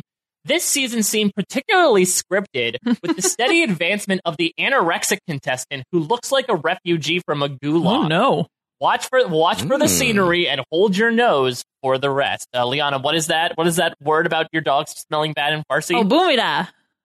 Boomida. That's the way they should have finished this off. Yes, indeed. Wow. What numbered seasons was this from? This is in the 10s. In the 10s. Okay, so that is 10 through 19. Wait, can you read it one more time? I don't know who the winner was since I quit watching about 3/4 of the way in. This was about the sorriest group of contestants ever. The only reason I hung in as long was for the gorgeous scenery of location. This season seemed particularly scripted with the steady advancement of the anorexic contestant who looked like a refugee from a gulag. Watch for the scenery and hold your nose for the rest. All right, so the skinniest contestant I can think of from this group of seasons was Courtney from Survivor China. So that's my gut. Yeah. What do you think? Steady advancement. Who would say steady advancement of Courtney? Well, I guess she made it all. She got to final 3. She was in the finals, exactly. right? Yeah, she got. Yeah. So, I'll okay, go with all right, that. that's my feeling. Okay, so we're gonna go Survivor China. You're back on the money. That's correct. Yay! Yeah, it is interesting that Fritz said the lone thing that kept him attracted to the season was the scenery of China, because I think one of the things that people comment on is just how terrible the scenery is in Survivor China. Like, they were living in mud pits next to a lake for 39 days, but that was Fritz's lone reason why he kept watching Survivor China, despite the quote-unquote steady advancement of the anorexic contestant who looked like a refugee from a gulag. Yeah, well, I was like, compared to all of the other seasons in the 10, like, I feel like all of them have better scenery than China, but here we are. All right, let's move on here. This is a nice 5-star review from Mark Daniels, and this review is titled 2-Day Bender, ... I've gained 10 happy pounds. Oh, wow. Okay. No spoilers! This season was amazing. I accidentally stumbled onto this season, ... I hadn't watched Survivor since the 3rd season, ... So I knew nothing about any of the cast. So once I caught the first episode, I immediately was hooked, ... the entire season. The games are exciting, the rewards were awesome, and seriously, some of the best backstabbing ever. This season, however, also had a lot of heart, ... I truly did love the Final 4, ... good and bad, ... They all deserve to be there, ... I watched the entire series in 2 days, ... Gorgeous scenery, excellent editing, music on point, Probst is excellent. Cannot recommend this season enough, ... I'm not ruining any surprises here, ... I'm not, ... but 3 words, ... fake immunity idol equals brilliant. And this is a season from the 10s. ... Yeah. Okay, fake immunity idol from the 10s. Okay. So, let's see. I mean, Gabon is like the first one that pops out to me when we're talking about fake idols. Sugar. However, Micronesia may also be with, it's just an effing stick. Might be a good one. Yeah, and people to go love with. Parvati's season. Yes. Yeah. So ... If I had to guess ... I would probably say Micronesia. Also, just it's a great season in general. So, because I don't know if anybody's like that. I mean, I think people loved Bob Crowley, but I don't know if anybody's like that psyched that he's a winner. You know what I mean? So I feel like to love the Final 4. Yeah, they loved the Final 4. Okay, well, also, I don't want to forget Fiji, but I don't think it's Fiji because Yao Man made a fake idol. I mean, the Final 4 of Micronesia, that's like a pretty iconic Final 4. Right.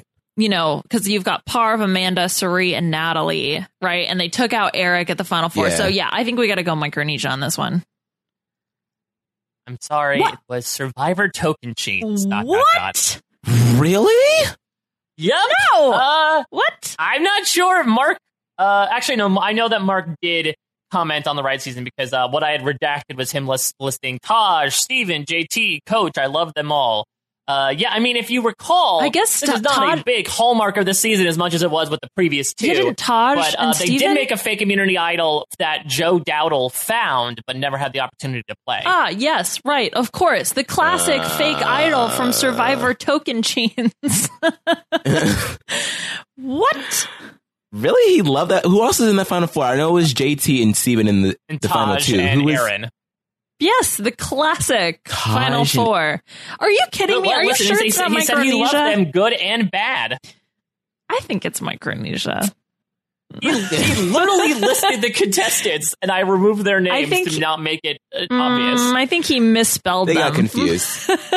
He went on a 2-day bender, and he those are anagrams. That's true. For the actual Yeah, names. he was on a 2-day bender. Can we really trust him? That's true. Do we trust a man who gained 10 pounds while watching a season of Survivor in 2 days? Yeah, exactly. What? All right, let's move on here. Blessed by God has a 5-star review. One of the very best Survivor shows. Some of the tribal councils are pure joy, while one in particular is downright scary. You'll know which one when it's happening. If you watch the movie Cujo, you'll remember how, at the end, you were lulled into a false sense of security, and then whammo! Rabid Cujo, who was supposed to be dead, comes lunging through a window right at you, scaring the pee out of you. That's how some of the ladies are feeling after one of the tribal councils. So I wonder how it will turn out. Will they regain footing, or will it be like Cujo after his big lunge through the window, drop dead? Also, I don't remember whether Cujo dropped dead in front of the man he was going after or on top of him. I do wonder, ... Is the details of Cujo necessary for the review? I like that those were included. Frankly, I am not sure, but I do like Blessed by God questioning themselves in terms of the recall of Cujo at the end. Also, you're on the internet to write the review. Like, just Google it. Exactly. I think what you realize is a lot of these reviews are just stream of thoughts. Yes, stream of consciousness. Okay. All right. So what did you say what number? Oh, this is from the 20s. From the 20s. Blessed by God. That is high praise. Okay, so it was something about the women being shocked, right? Yeah. Women being shocked latest tribal council. I mean, would that... One World again? Yeah, would it be One World again? I don't know. I'm trying to think if there were any strong female alliances. What about, is there, okay, it's like one shocking tribal council. What was the shocking tribal council from One World? What if it's, it's the women that were shocked? Because the other thing I can think of is like San Juan del Sur. Maybe. With which tribal council? The one where Natalie Anderson ends up going on the warpath. Okay, I have no idea. You want to do the finger method, or do you have a guess? I mean, I can only think of One World, but we already did. Yeah, but he tricked us with the Africa. So, all right, yeah, let's go One World. Yeah, or what thoughts? Yes, no. Yeah, right, you will sure. do it. Yeah. I'm sorry, Cujo came and attacked your answer and tore it to bits. The answer was Survivor Philippines. Yes. And to be frank, I have no idea what they're talking about here. Of course, the classic women's alliance from Survivor Philippines. I mean, in terms of like a downright scary tribal council, I mean, they might be referring to the one where Jeff Kent went home, because that was like the crazy one where Malcolm revealed he had an idol, and Lisa and Abby Maria revealed that she had one. But like, I wouldn't call it scary. I wouldn't say that the ladies had to regain their footing, and I wouldn't give the imagery of a dog lunging at them and dropping dead either in front of them or on top of them. Right, like that's such dramatic imagery, and to put that on Philippines? What? I really have no idea. Like when they said drop dead, I meant I was thinking that they mean like somebody got like medically evacuated. I was thinking like, okay, is this a reference to Russell Swan? He didn't get evacuated this time, but there was a moment when he did. It's all sorts of confusing. They may be blessed by God, but they may not be blessed with recall when it comes to both Stephen King words and Survivor. All right. One more here for you. It's a short one, but it's an equally confusing one from Jarrell Chaplot. The review's called "A Tropical Time Sink: A Laughable Fabrication." What? That's it? A tropical time sink, a laughable fabrication. And that's from the 20s. Ah, of course. A tropical time sink. Okay, well, that doesn't narrow it down because they're all tropical. Laughable fabrication. I had to end it because it's like poetry. And how many stars? This is 1 star. Oh. Okay, that changes the tone. Laughable fabrication. Is it Redemption Island? You're talking about something feeling fabricated. I mean, hey, I'll give you a hint. It was a season we've talked about earlier in this podcast. Is it Nicaragua? It's Nicaragua! Yes! Come through, Judd. Come through. Come on, Judd. It's like, I'm obsessed with this phrase. It's so beautiful. I like a tropical time sink, a laughable fabrication.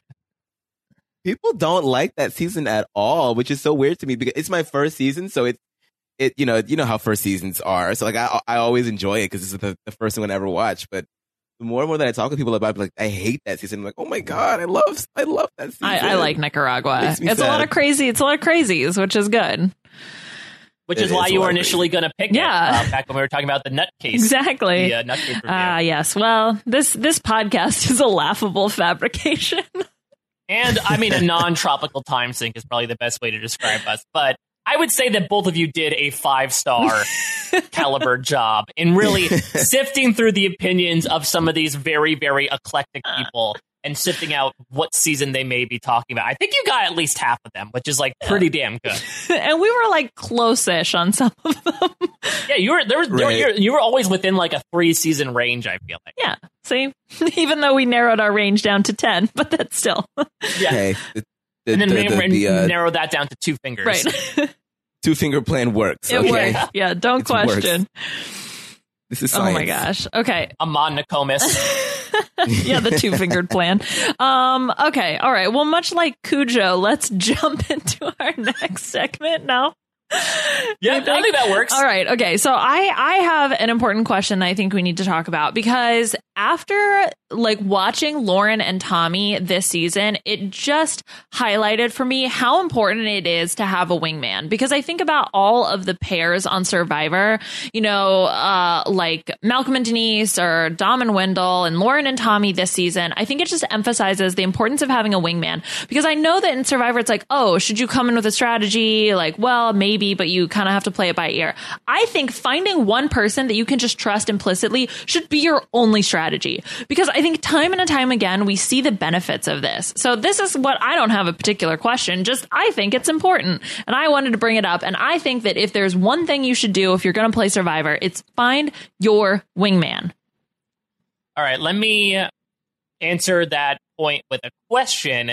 How much do we think Dominic and Wendell have affected the view of pairs both positively and negatively in Survivor? To your point, do you think that this concept of wingman was really, populous in a lot of seasons before that ended up becoming so prominent? Yeah, that's a good question. I mean, we actually see like Lauren and Tommy being targeted because they are a pair. So like, yeah, there's a risk to it. But you're saying with Dom and Wendell, making that like a known strategy, or what do you mean? Well, I'll relay my own experiences when I was out there talking with them. And I did ask that question, to your point, Liana, of like, okay, like, what are the qualities you seek in your tightest ally? And a lot of people said, I want that Dom Wendell partnership. Yeah. I want that one person that I can confide in. And I wonder if, obviously there have been tight pairs in the past, but considering that that's probably the most successful pair, maybe besides JT and Steven, that have made it to the end so prominently, has really just as of late highlighted it as a good, albeit a winning strategy for a lot of people. Yeah, that's a good point. I mean, because they really brought it to the forefront. I mean, to get you and your closest ally to the final 3 and then to essentially split the votes between the two of you, like that's absolutely insane. So yeah, I mean, I guess, yeah, definitely they brought it to the forefront. I think though, looking back, I mean, even before them, there's just so much value in having that person that you can almost trust implicitly. I guess maybe it's just really hard to find, and that's why more people don't do it. I mean, I guess because if you were saying like, oh yeah, people were looking for a closest ally, but I think just finding someone you trust implicitly, you got to have that wingman, man. Yeah, I think so too. I think it just makes you a calmer player because you have a sounding board, you have someone that you can just bounce ideas off of with and tackle obstacles together, and and especially in the game of Survivor, like if one of you finds an idol, the both of you have an idol. Like, so it's I agree. I mean, I think that's definitely something that I would want to do going into Survivor. I mean, and Big Brother for that matter, because we've seen a lot of that happen with Big Brother too. I think I do sometimes wonder just how well those kinds of things form, though, because so many of them come together in the beginning stages of the game. And I feel like at that point in the game, I would be so suspicious of people. Like, are you really my final two? Or are you just saying that because you just want to cover your bases with me? So I always wonder, just when is the turning point for these dynamic duos where they actually begin to believe one another? Because I feel like there has to be a layer of suspicion in the beginning, and you can't just outrightly be like, okay, you're my final two on day 2. Like, come on now. Like, so I do wonder, like, for Dominic and Wendell, when did you guys actually decide, oh, I'm in it with you till the end, like, this is it, like, I trust you, like, implicitly, like, let's rock this game until the very, very end.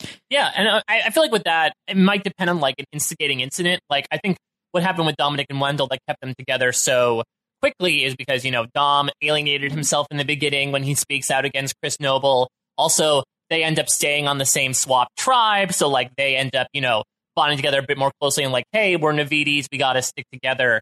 It's interesting because Lauren and Tommy, I mean, I guess they did stay on the same tribe with Vokai, and they did end up on the backside with the numbers in those last couple of votes, so maybe that helped. But it's interesting you bring this up, Liana, because not only do we have the Tommy and Lauren side of things, and obviously the literal wingman in Sandra getting pecked by that chicken, but there's this conversation at Tribal Council about how, Karishma is obviously a big free agent. I think Elizabeth declares herself a big free agent, and Elaine, like, makes it very prominent of, you have to pick a core and row with those people. I'm going to roll with them, or I'm going to roll fucking home.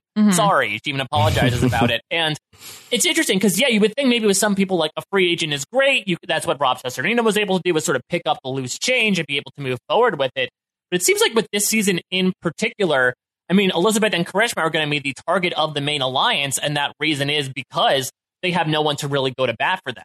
All of Elizabeth's people went home, and I guess Karishma is just so flippy-floppy that nobody feels like she has a lot of worth as a loyal player. And so I guess at this point, at least with this season, they are really valuing someone that's close to them, and people get targeted if they don't have that.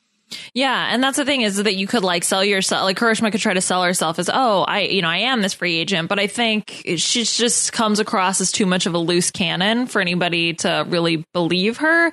So I guess if you are going to play the free agent, you have to, but then how do you play the free agent and show that you're loyal? You know what I mean? Because they're like, oh, I'm a free agent. Yeah. Yeah, so I guess to that point, so obviously Karishma saved herself with the idol, and that was an amazing moment. Like, I love Dean sort of being like, just goofball Dean. Yeah. Like, I didn't know what this was, so I played it. And then Karishma plays the idol, and you see his face drop. In addition to everyone else's faces. Obviously, Karishma has survived another tribal council, and she would have received the majority of the votes. And also, congratulations to Karishma. I think she's like the first female player since Kelly Wentworth to use an idol correctly, which is freaking awesome. But I guess the question is, like, did that endear herself to people, or did it make her seem like, oh, she's such a free agent that she's finding idols on her own and not telling anybody about it? Yeah, right. Exactly. Like, what is it that really contributes to her being this, like, crazy free agent type character? Which, yeah, I'm sorry, I have to say, like, I love the fact that it's Karishma. Of all the women who have found idols this season, like, she's the one that played it correctly. It's really somehow just a beautiful thing. Yeah, I mean, this was a crazy tribal council, just with everything going on. Lauren zoning out in the middle of it. I'm glad she didn't zone out when the idols were being played, because then she ends up playing hers, which I can understand. I feel like since, people started going home with idols in their pockets, it's become a case of, like, better safe than sorry. That's why Janet played hers. That's why Lauren played hers here. So, like, I really do not begrudge anybody for just wasting their idols. But it is interesting, and I believe Karishma is also going for the record of most votes cast against her in an entire season, which I think was set by Laura Moret in Survivor Blood vs. Water. So Karishma's a record breaker in so many ways. Who would have thought? Yeah, because I think she's at 17, right? And 19 is the record. Or I think I saw that on Twitter somewhere. And I think Laura actually, she might hold the record now, because I think Laura got voted out with 19. So, like, she has not been voted out, and she has 17 against her. So she might, technically speaking, she might already hold the record. But I mean, she's in the history books for a number of reasons, Miss Karishma. Yeah, she's quite the character. I've been as annoying as she can, as I find her sometimes. I also just, I've been really enjoying watching her arc this season. It's a very, very strange and loopy trail towards the end. Because what are we, like 8 people left, 7 people left, and there's 9 days left in the game. So it's like, I'm shocked that she made it this far, and I do wonder just how much, if at all. I mean, it's probably very unlikely, but just for the sake of speculation, I wonder just how much she would have to do in order to increase her winner's equity, because everybody just sees her as somebody to drag to the end, and it's day 30. So it's like, how do you change that image at this point? Like, is it even possible? I mean, her playing the idol and negating all those votes, I think is, if you're going to take a step forward. Yeah. I mean, the jury seemed shocked. I mean, Missy, who, has definitely become like our Eliza Orland's go-to facial reaction person, which I'm happy to have. I feel like we were missing that on the jury the past few episodes, but I mean, she was really astounded, particularly that she had canceled out 7 votes, I think it was. So, yeah, I mean, that's definitely something you can sort of put in your cap. I guess the question is, I feel like especially in modern Survivor, you can't necessarily get to the end on your own unless you're finding idols, back to back to back. So I guess, while she is endearing herself to the jury, maybe it's still a bit of a question mark as to how she's going to get there, to the point where I would say, I think she's public enemy number 1 next week, which is super unfortunate. But also knowing this season, this is a banana season. Literally anything can happen between episodes. So who knows? I know Dean was very, frustrated at the fact that they keep not considering Karishma, and before they know it, she's going to be sitting at the end. We'll see if that makes her a continued target, or if that's going to be like a quote that they should have really heeded, and she ends up sitting at the end because everyone just sort of ignored her. Yeah, we'll have to see how things play out. It really, who knows what's going to happen as we march towards the end. The other thing I will say, I want Dean to stick around as much as possible because he is such a doof. But this fake advantage really makes me hope that he at least makes the first part of the finale. Because let's remember, he thinks this fake legacy advantage is good at the final 9 and the final 6. So he's going to walk into the final 6 if he's there with all intentions of playing this fake piece of paper that Jamal scrawled on and gave to him about 20 days ago, and he is in for a world of hurt. I need to see his face when he tries to play that legacy advantage. Although the one caveat, if he does get voted out, is when he's in that final confessional right after he gets voted out and he tries to give it to someone else, and he writes down someone else's name and he tries to hand it to the producers being like, yes, I'd like to give this to, Nora, who's still in the game. And they're like, do they give it to Nora or do they just throw it away at that point? Because that would be very interesting. Do they tell him at that point that it's fake, or do they say yeah, Dean, we'll definitely give it to her and put it in their back pocket? Or they do. They give it to Nora. They're just like, okay, I feel like they have to, right? Because you have to facilitate the game. You have to right. But that is kind of strange. I feel like I would be so mad at production if they did that to me. Because so you knew this was fake and you still let this happen to me. I feel like I would be so pissed. But I guess they really don't have a choice, do they? And I would also say Dean has to give it to Nora, because we need to see Nora's reaction to getting a fake legacy advantage. Mm-hmm. Love it. Yeah, she'd stand there the entire time. I also love, it's just so many things to love about this episode before we get things off, of her, wanting to stay in the challenge to make everyone eat, and Chip laughing at being like, I'm so sorry. That's not how any of this works. Yeah, exactly. Although I did love when Lauren was betting on, who she thought was going to win. And it was like Nora. And I was like, well, yes, just don't bet. If Nora accidentally jumps down for some reason, although then she tried to stay up there to let them keep eating. Yeah, imagine if they were veggie patties. Woo! Yeah. That was just so sweet. I would be so, if I won immunity, I would not be checking for anybody's breakfast, okay? I would be running over to Jeff, getting my immunity necklace. But she's so sweet. It's just so sweet. I love, and Nora looks like some interesting Nora content next episode. I feel like she had some fun. There's always some great Nora stuff going on each and every episode. We'll continue on with that going into next week. But let's finish things off with our final segment of each and every week here on the B&B, the question of the week. Last week's question of the week, in honor of the fallen Missy. What would you paint on a tree in the style of Hope is Dope?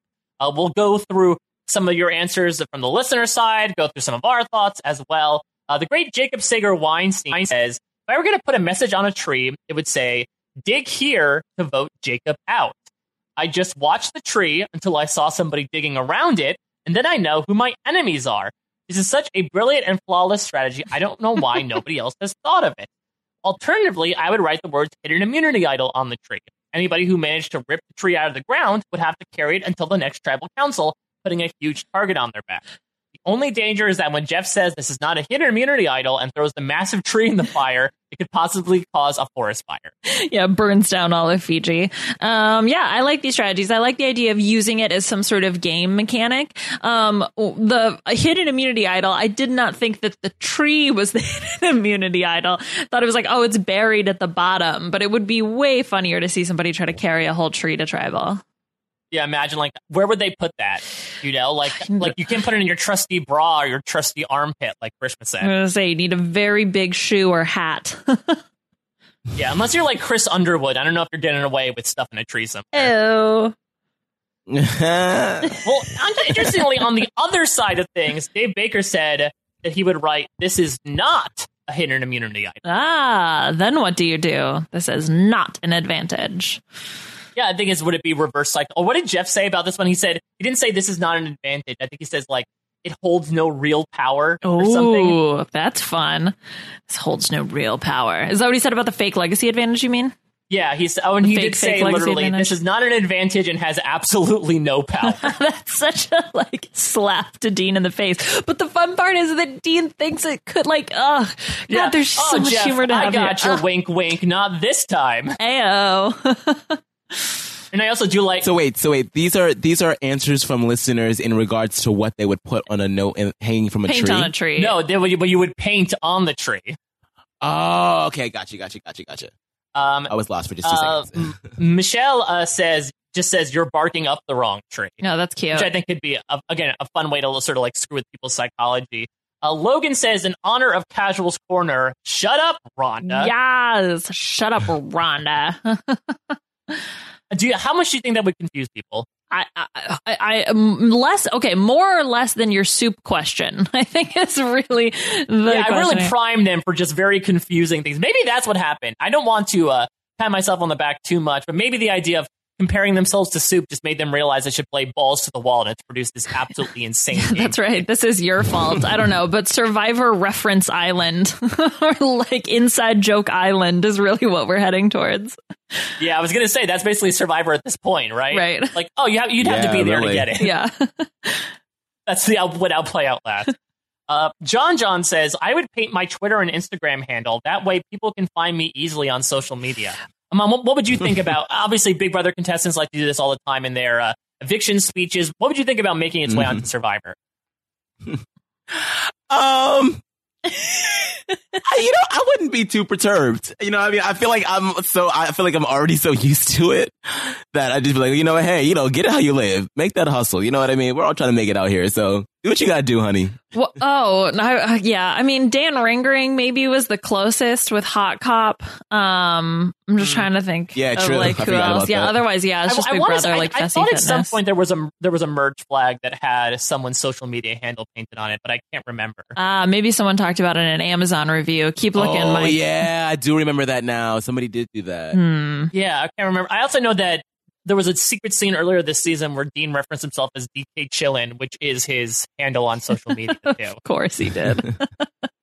Yeah, that's what he'll do. He would put, instead of his name, he'll put like DK Chillin on the back of that real legacy advantage to play at the final six. Yeah, that way you know who it is. Yeah. Finally, so Dan funny. Sinensky says, I would paint logos all the way around a tree at eye level.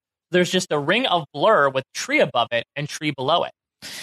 Oh, wait, paint logos all the way. Logos of what? Survivor? Yeah, I'm not entirely. I'm not sure if it's Survivor logos, which you would have to be very good to be able to paint those. Those are very detailed. But I guess maybe just like a ring of color around, so that there's just like a big blurry mess with a bunch of trees surrounding. Or it could be like what was this? Was it 35 that you would paint the logo on the coconut and then there was an idol inside? Well, there was 35 was when it was painted on a tree. It was etched in the tree. Okay. And then 33 was when there was just a coconut painted with like a symbol on it. Yeah. Okay, so that kind of reminds me of that.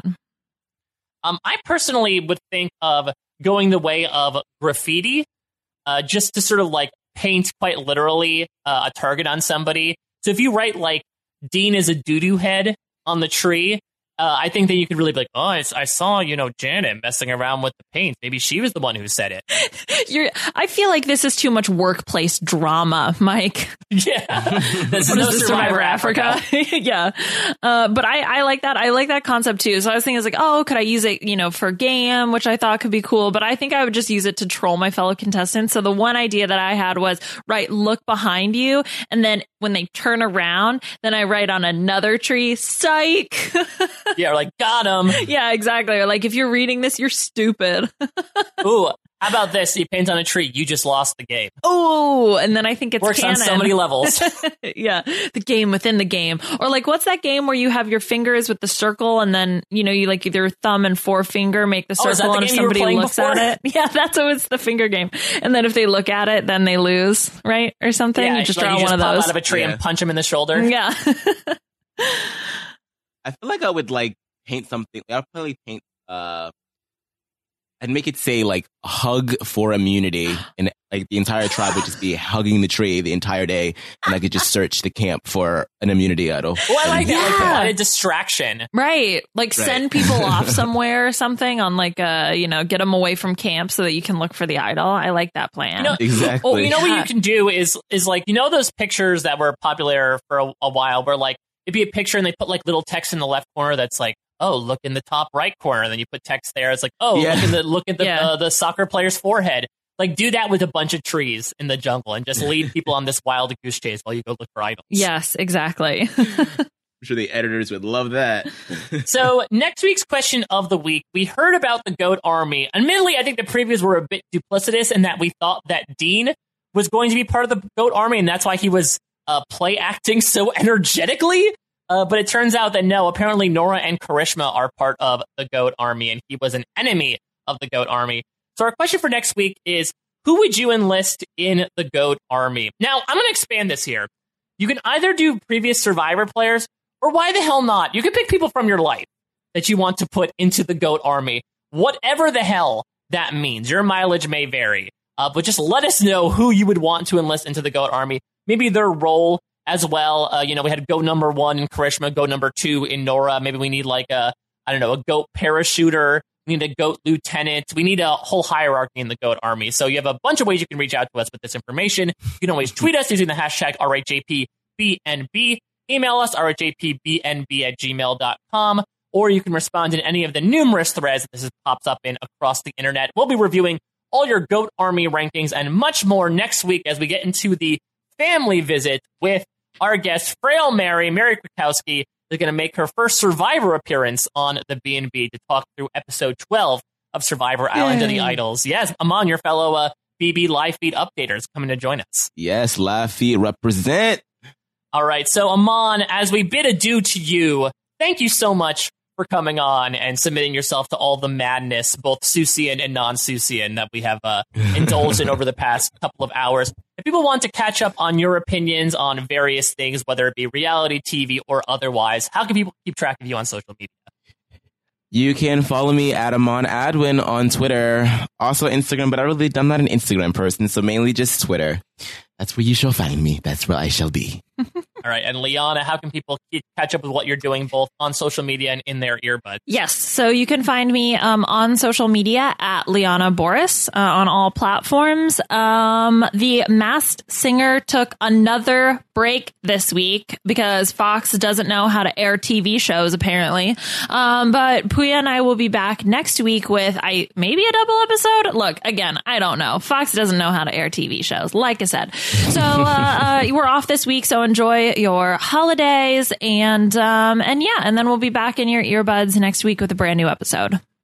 I'm very intrigued. I know you guys are very much into I don't want to go online and look into things, but looking at these Amazon reviews made me intrigued. Maybe at the end of the season, you guys can do a casuals corner about the show, because I'm very intrigued to find out just what your regular Joe or Jane feels about the Masked Singer. Oh, that's a really good idea. Yeah, maybe we'll do that. Especially because, once it's all said and done, then we can look at what all the crazy casuals have to say. Although we are crazy casuals too, though. So like when we find our opinions are exactly the same as everybody else, is like, oh. It's the meme of the two Spider-Men pointing at each other, basically. You can follow me at a Mike Bloom type. I have not received word as of yet as to whether I will be talking with Elizabeth in an exit interview this week. If we do, obviously it's going to come a bit later because of the holiday. But if you haven't caught up on my interviews with Aaron and Missy, I highly, highly recommend it. I think they gave very interesting perspectives on their actions throughout the game. So be sure to check all that out on parade.com/tag/survivor. Josh Wigler and I are still moving our way through Lost Down the Hatch. We're actually about to record a bunch of episodes because Josh is going on vacation in January. So if you have any thoughts about the rest of season 1, email us, tweet us, do whatever you want to, because we are going very hard with Lost for the rest of season 1. And who knows, you might hear Liana and I talking in some other capacities in some other RHAP podcasts over the course of these next couple weeks. Who's to say?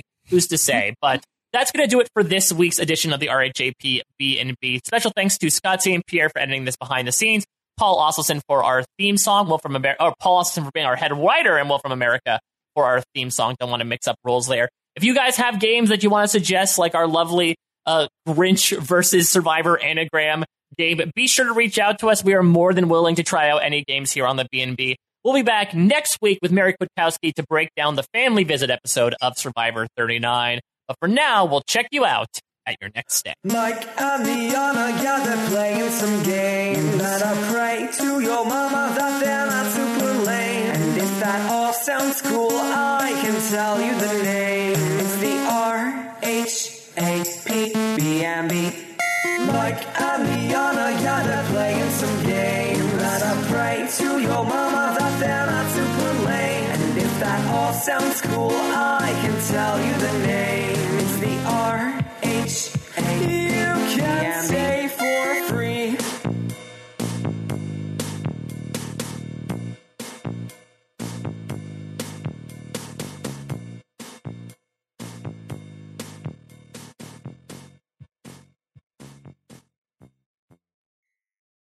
Our kids have said to us since we moved to Minnesota, we are far more active than we've ever been anywhere else we've ever lived. Moving to Minnesota opened up a lot of doors for us. Just this overall sense of community, of the values that, Minnesotans have. It's a real accepting, loving community, especially with 2 young kids. See why CNBC ranks Minnesota number 4 best state to live and work. A great place to work, an even better place to live. ExploreMinnesota.com/live. Our kids have said to us since we moved to Minnesota, we are far more active than we've ever been anywhere else we've ever lived. Moving to Minnesota opened up a lot of doors for us. Just this overall sense of community, of the values that, Minnesotans have. It's a real accepting, loving community, especially with 2 young kids. See why CNBC ranks Minnesota number 4 best state to live and work. A great place to work, an even better place to live. ExploreMinnesota.com/live.